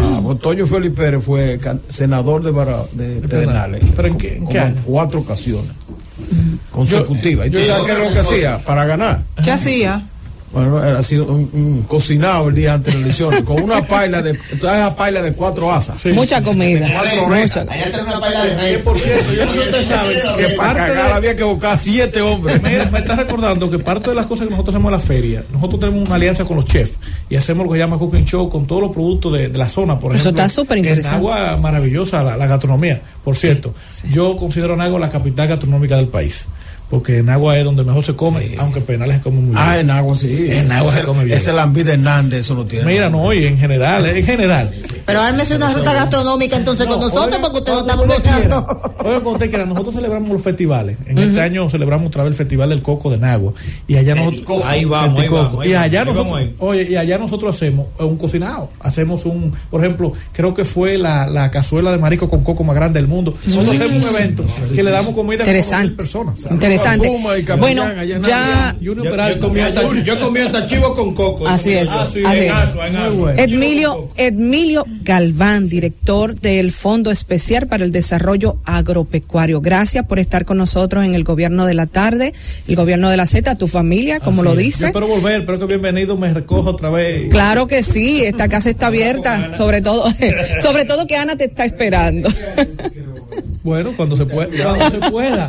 No, siempre está abierto. Agradecerles y de verdad decirle al pueblo dominicano que se sienta motivado en su agricultura, que sigamos apostando a la agricultura, pero también al país, que tenemos un gran país, que tenemos que cuidarlo y trabajar juntos, porque República Dominicana está en su mejor momento, la verdad, está reconocida internacionalmente como un país exitoso, y ese éxito que tenemos, que no es el mismo caso de nuestros vecinos, no solo haitianos, sino en América Latina completa, tenemos que cuidarlo. Tenemos que seguir trabajando y tenemos que seguir por el camino que nos ha trazado el presidente Luis Abinader, que ha sido el conductor del éxito de este país. Gracias a Edmilio. Francis. El Gobierno de la Tarde. El Gobierno de la Tarde. De regreso en el Gobierno de la Tarde, el Gobierno de la Z, a las 6:34 de la tarde, y nuestra gente, me imagino, Nilda, ingeniero, que están preguntándose y cuándo es que van a abrir los teléfonos, claro sí, ¿verdad? Luego de esta interesante entrevista que sostuvimos con Edmilio Galván, director del FEDA, que dicho sea de paso, si usted nada más pudo ver una parte de la entrevista, puede entrar a nuestro canal de YouTube y ahí lo va a encontrar todo el contenido. Y agradecer también a nuestros oyentes que también se conectan a través del chat en vivo de YouTube, como dice, respondiendo y hablando con relación a cada uno de los comentarios nuestros. Dice, por ejemplo, Oscar Domínguez Minaya, el retiro de ayer de los diputados del PLD es para recordar lo mismo que hicieron los legisladores del PRM en el 2020. Y dice Joaquín Montilla, buenas tardes, me identifico con el comentario de Fausto respecto a los datos y las formas más concretas que debe dar la oposición. Elvis Williams, por ejemplo, dice que el PRM no satanizó la planta Punta Catalina, lo que se satanizó fue la millonada que se robaron para justificar esa planta. Bien loco, esa planta pudo haber salido 3 veces más barata de su costo. Me imagino que tiene que ver con el comentario que hizo nuestro compañero Juan Reyes, pero es hora de escuchar a la gente, claro, Nilda. Sí, sería bueno que recordaran los números, Emily, para el nuevo oyente, ¿verdad? Porque ya los que son de siempre ya se lo saben. El oyente de aquí se sabe el número de la Z. Mira, y ya tenemos llamadas. Claro que sí, 732-0101 es la forma de comunicarse con nosotros aquí en cabina. Ahí está, vamos a tomar la primera llamada. Buenas tardes. Buenas tardes. Sí, hola. El pequeño de papá. Hola, pequeño, buenas tardes. Eso para usted ver qué cátedra da un funcionario tan joven como Emilio. Así son los funcionarios de Luis Abinader, que hablan la verdad todos los 27 de febrero, como un presidente como este. Nunca ha estado en este país. Trabaja para los pobres, trabaja para los pobres y para el país, y no se roban los cuartos como se van los PLDistas. Gracias, pequeño. Gracias, pequeño. Pequeño empieza suavecito y va creciendo, ¿te das sí, cuenta? Es como que le va dando una cosa. Vamos a tomar una internacional. Buenas tardes, ¿con quién hablamos y desde dónde? Desde Ohio, ¿no? Sí, no hay encuesta hoy, no hay encuesta acerca del discurso del presidente. Bueno, ¿qué le ha parecido el discurso del presidente? Claro que sí, vamos a escuchar su opinión. Si hoy estamos mejor. Bueno, mi opinión es que este discurso no tiene desperdicio. El hombre se fajó para el sur y ha logrado un avance tremendo para el sur. Bueno, desde Ohio. Pues mira, Cabo Rojo, todos esos lugares ahí, yo fui para allá y esos hoteles que está haciendo el presidente. Excelente, gracias por su participación desde Ohio. Vamos a tomar otra llamadita. Sí, buenas tardes, ¿con quién hablamos y desde dónde? San Francisco Macorís. Desde San Francisco, cuéntenos, sí, vamos a hablar, ¿qué le pareció el discurso del presidente? No llenó la expectativa a la clase media y a la clase pobre. No llenó la expectativa de la clase media y a la clase pobre. Ok, gracias por su que nos opinión. diga su nombre. Así para la próxima. Sí, buenas tardes, ¿con quién hablamos y desde dónde? Muy buena, de aquí de Santo Domingo, Osvaldo de Olio. Ok, ¿qué le pareció el discurso del presidente? Muy bueno, interesante, con muchas verdades, cosas que uno no la ve, pero por lo menos de la carretera de mi pueblo, de Hondo Valle, es la realidad. 30 años abandonada y se está haciendo el trabajo. Pero me gustaría que ustedes inviten del sector agropecuario al director del Plan San Juan a ver qué puede decir. Bueno, lo tomaremos en cuenta, claro que sí, lo hablaremos aquí con los contadores. Gracias, y pasen buenas. Igualmente para usted, otra llamadita. Buenas tardes, ¿con quién hablamos y desde dónde? Sí, buenas tardes. Sí, hola.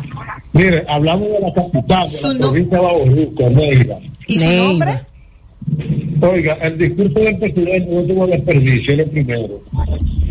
¿Qué oye? Sí. Y lo segundo es que el niño del año, ni él sabe la ayuda que le ha hecho el sur a Jimaní, a Neiva, a los ríos, a Tamayo, mira, en Galván, en Duvergé, hay una tierra, mira, preciosa, por eso tiene que ir ahí al 17 de Mella. Tenemos una bomba y nomás nos falta que nos la instalen. La tenemos nuevecita, como la hace el mismo gobierno. Y nos falta que nos la instalen. Para estos pobrecitos hombres de por ahí de Mella, no están hambrientos. Y con tierra, millonarios son de tierra. Ok, un llamado ahí para que se apersonen a Neiva, ¿verdad? Vamos a tomar una llamadita. Esta es internacional, Emily. Así es. Sí, buenas tardes. ¿Con quién hablamos y desde dónde? Solo Luis, de Nueva York. Desde Nueva York, su nombre, perdón, ¿no se escuchó? Luis. Ajá. Cuéntenos, ¿qué le pareció desde allá, desde Nueva York, el discurso del presidente Luis Abinader? Yo creo que el discurso fue excelente. Dijo la verdad. Y quisiera que el invitado que tienen ustedes nos inviten a la feria del Cangrejo, que vamos a ir. Claro que sí. Excelente. Feria del Sí, él habló de la Feria del Cangrejo. Pues vamos a buscar las informaciones ya para que... Pero de todas maneras, recuerden que también dijo Emilio que pueden seguir las redes sociales de FEDA, que es el Fondo de Desarrollo, que a través de ahí se pues tienen toda la información necesaria. Pero aquí estaremos también suministrando ese dato. Otra internacional, Emily.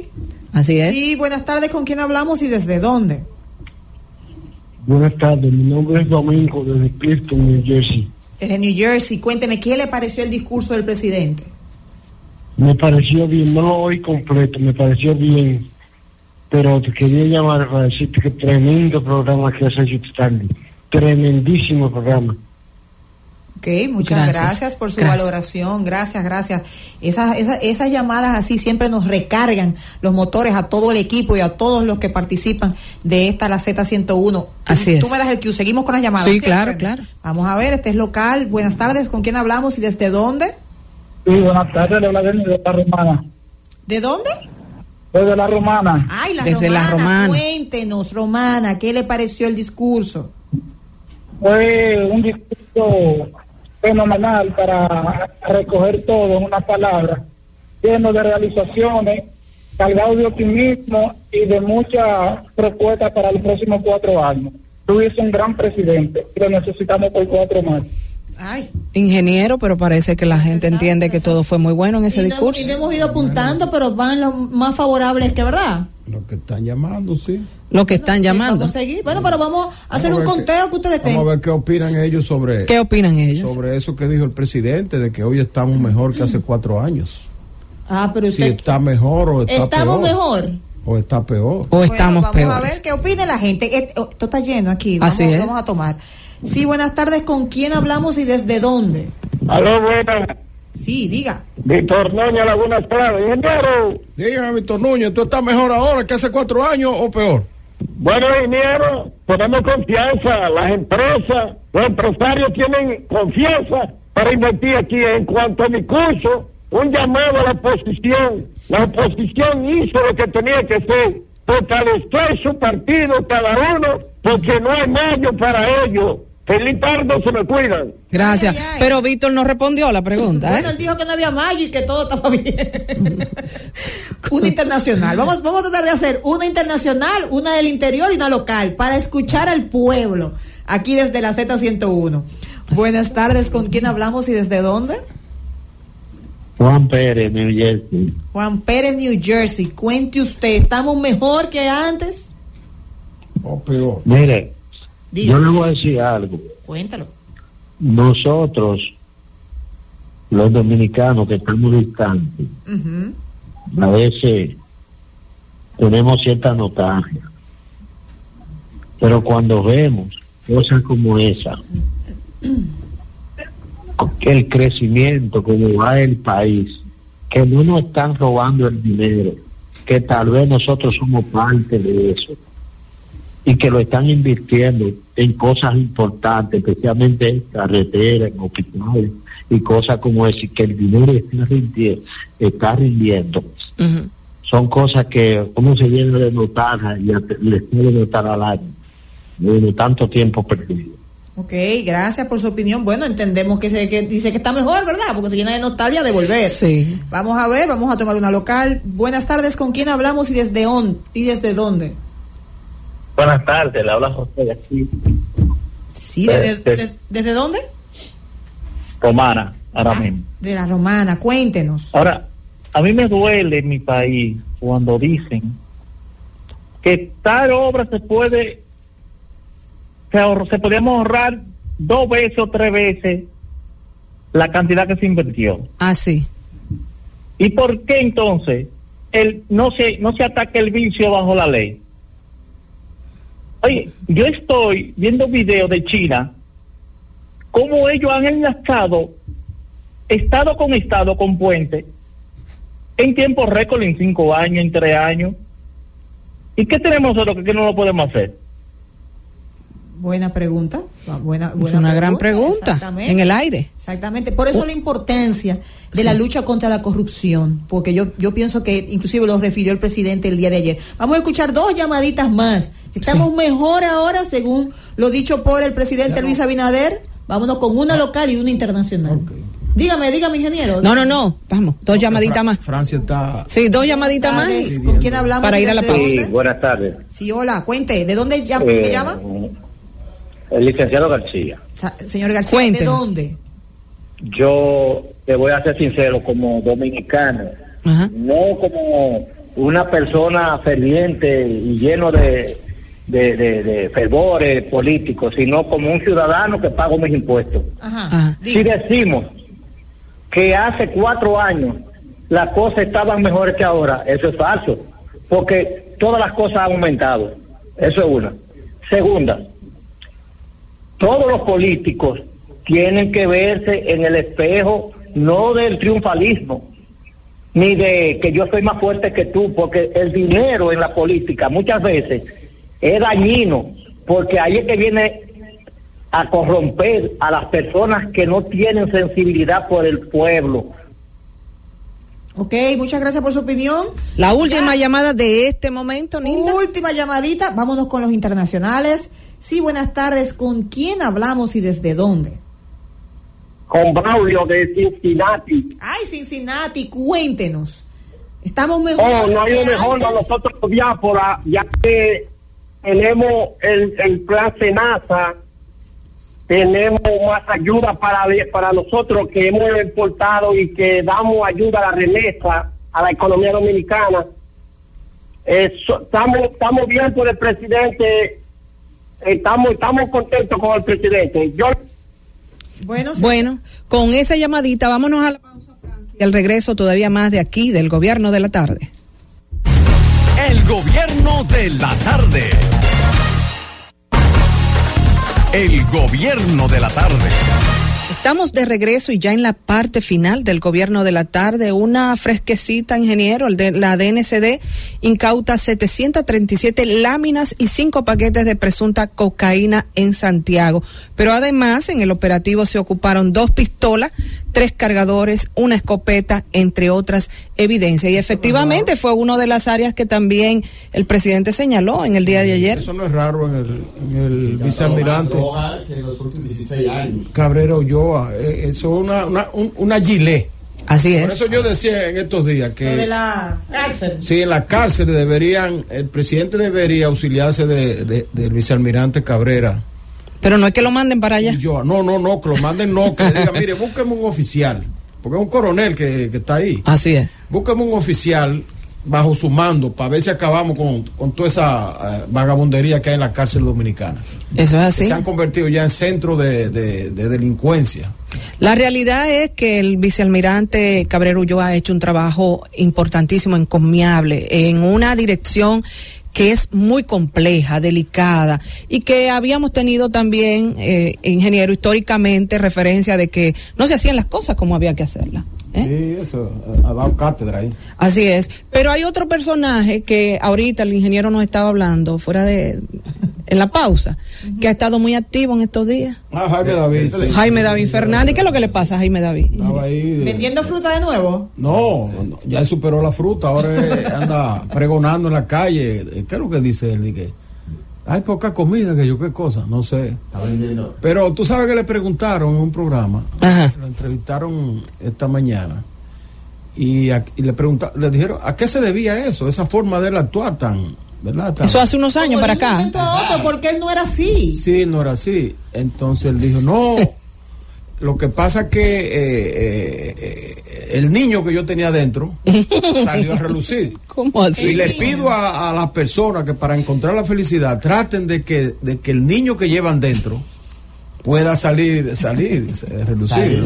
¿No se entendió bien eso de que el niño que tiene adentro? Yo entendí lo que quise decir que volvamos a ser juguetones igual que los niños. Como los niños, y también como que él tenía como un niño adentro, como que está raro eso. No, él que lo que quiere decir que volvamos a las cosas de niños, porque lo que hace son cosas de niños.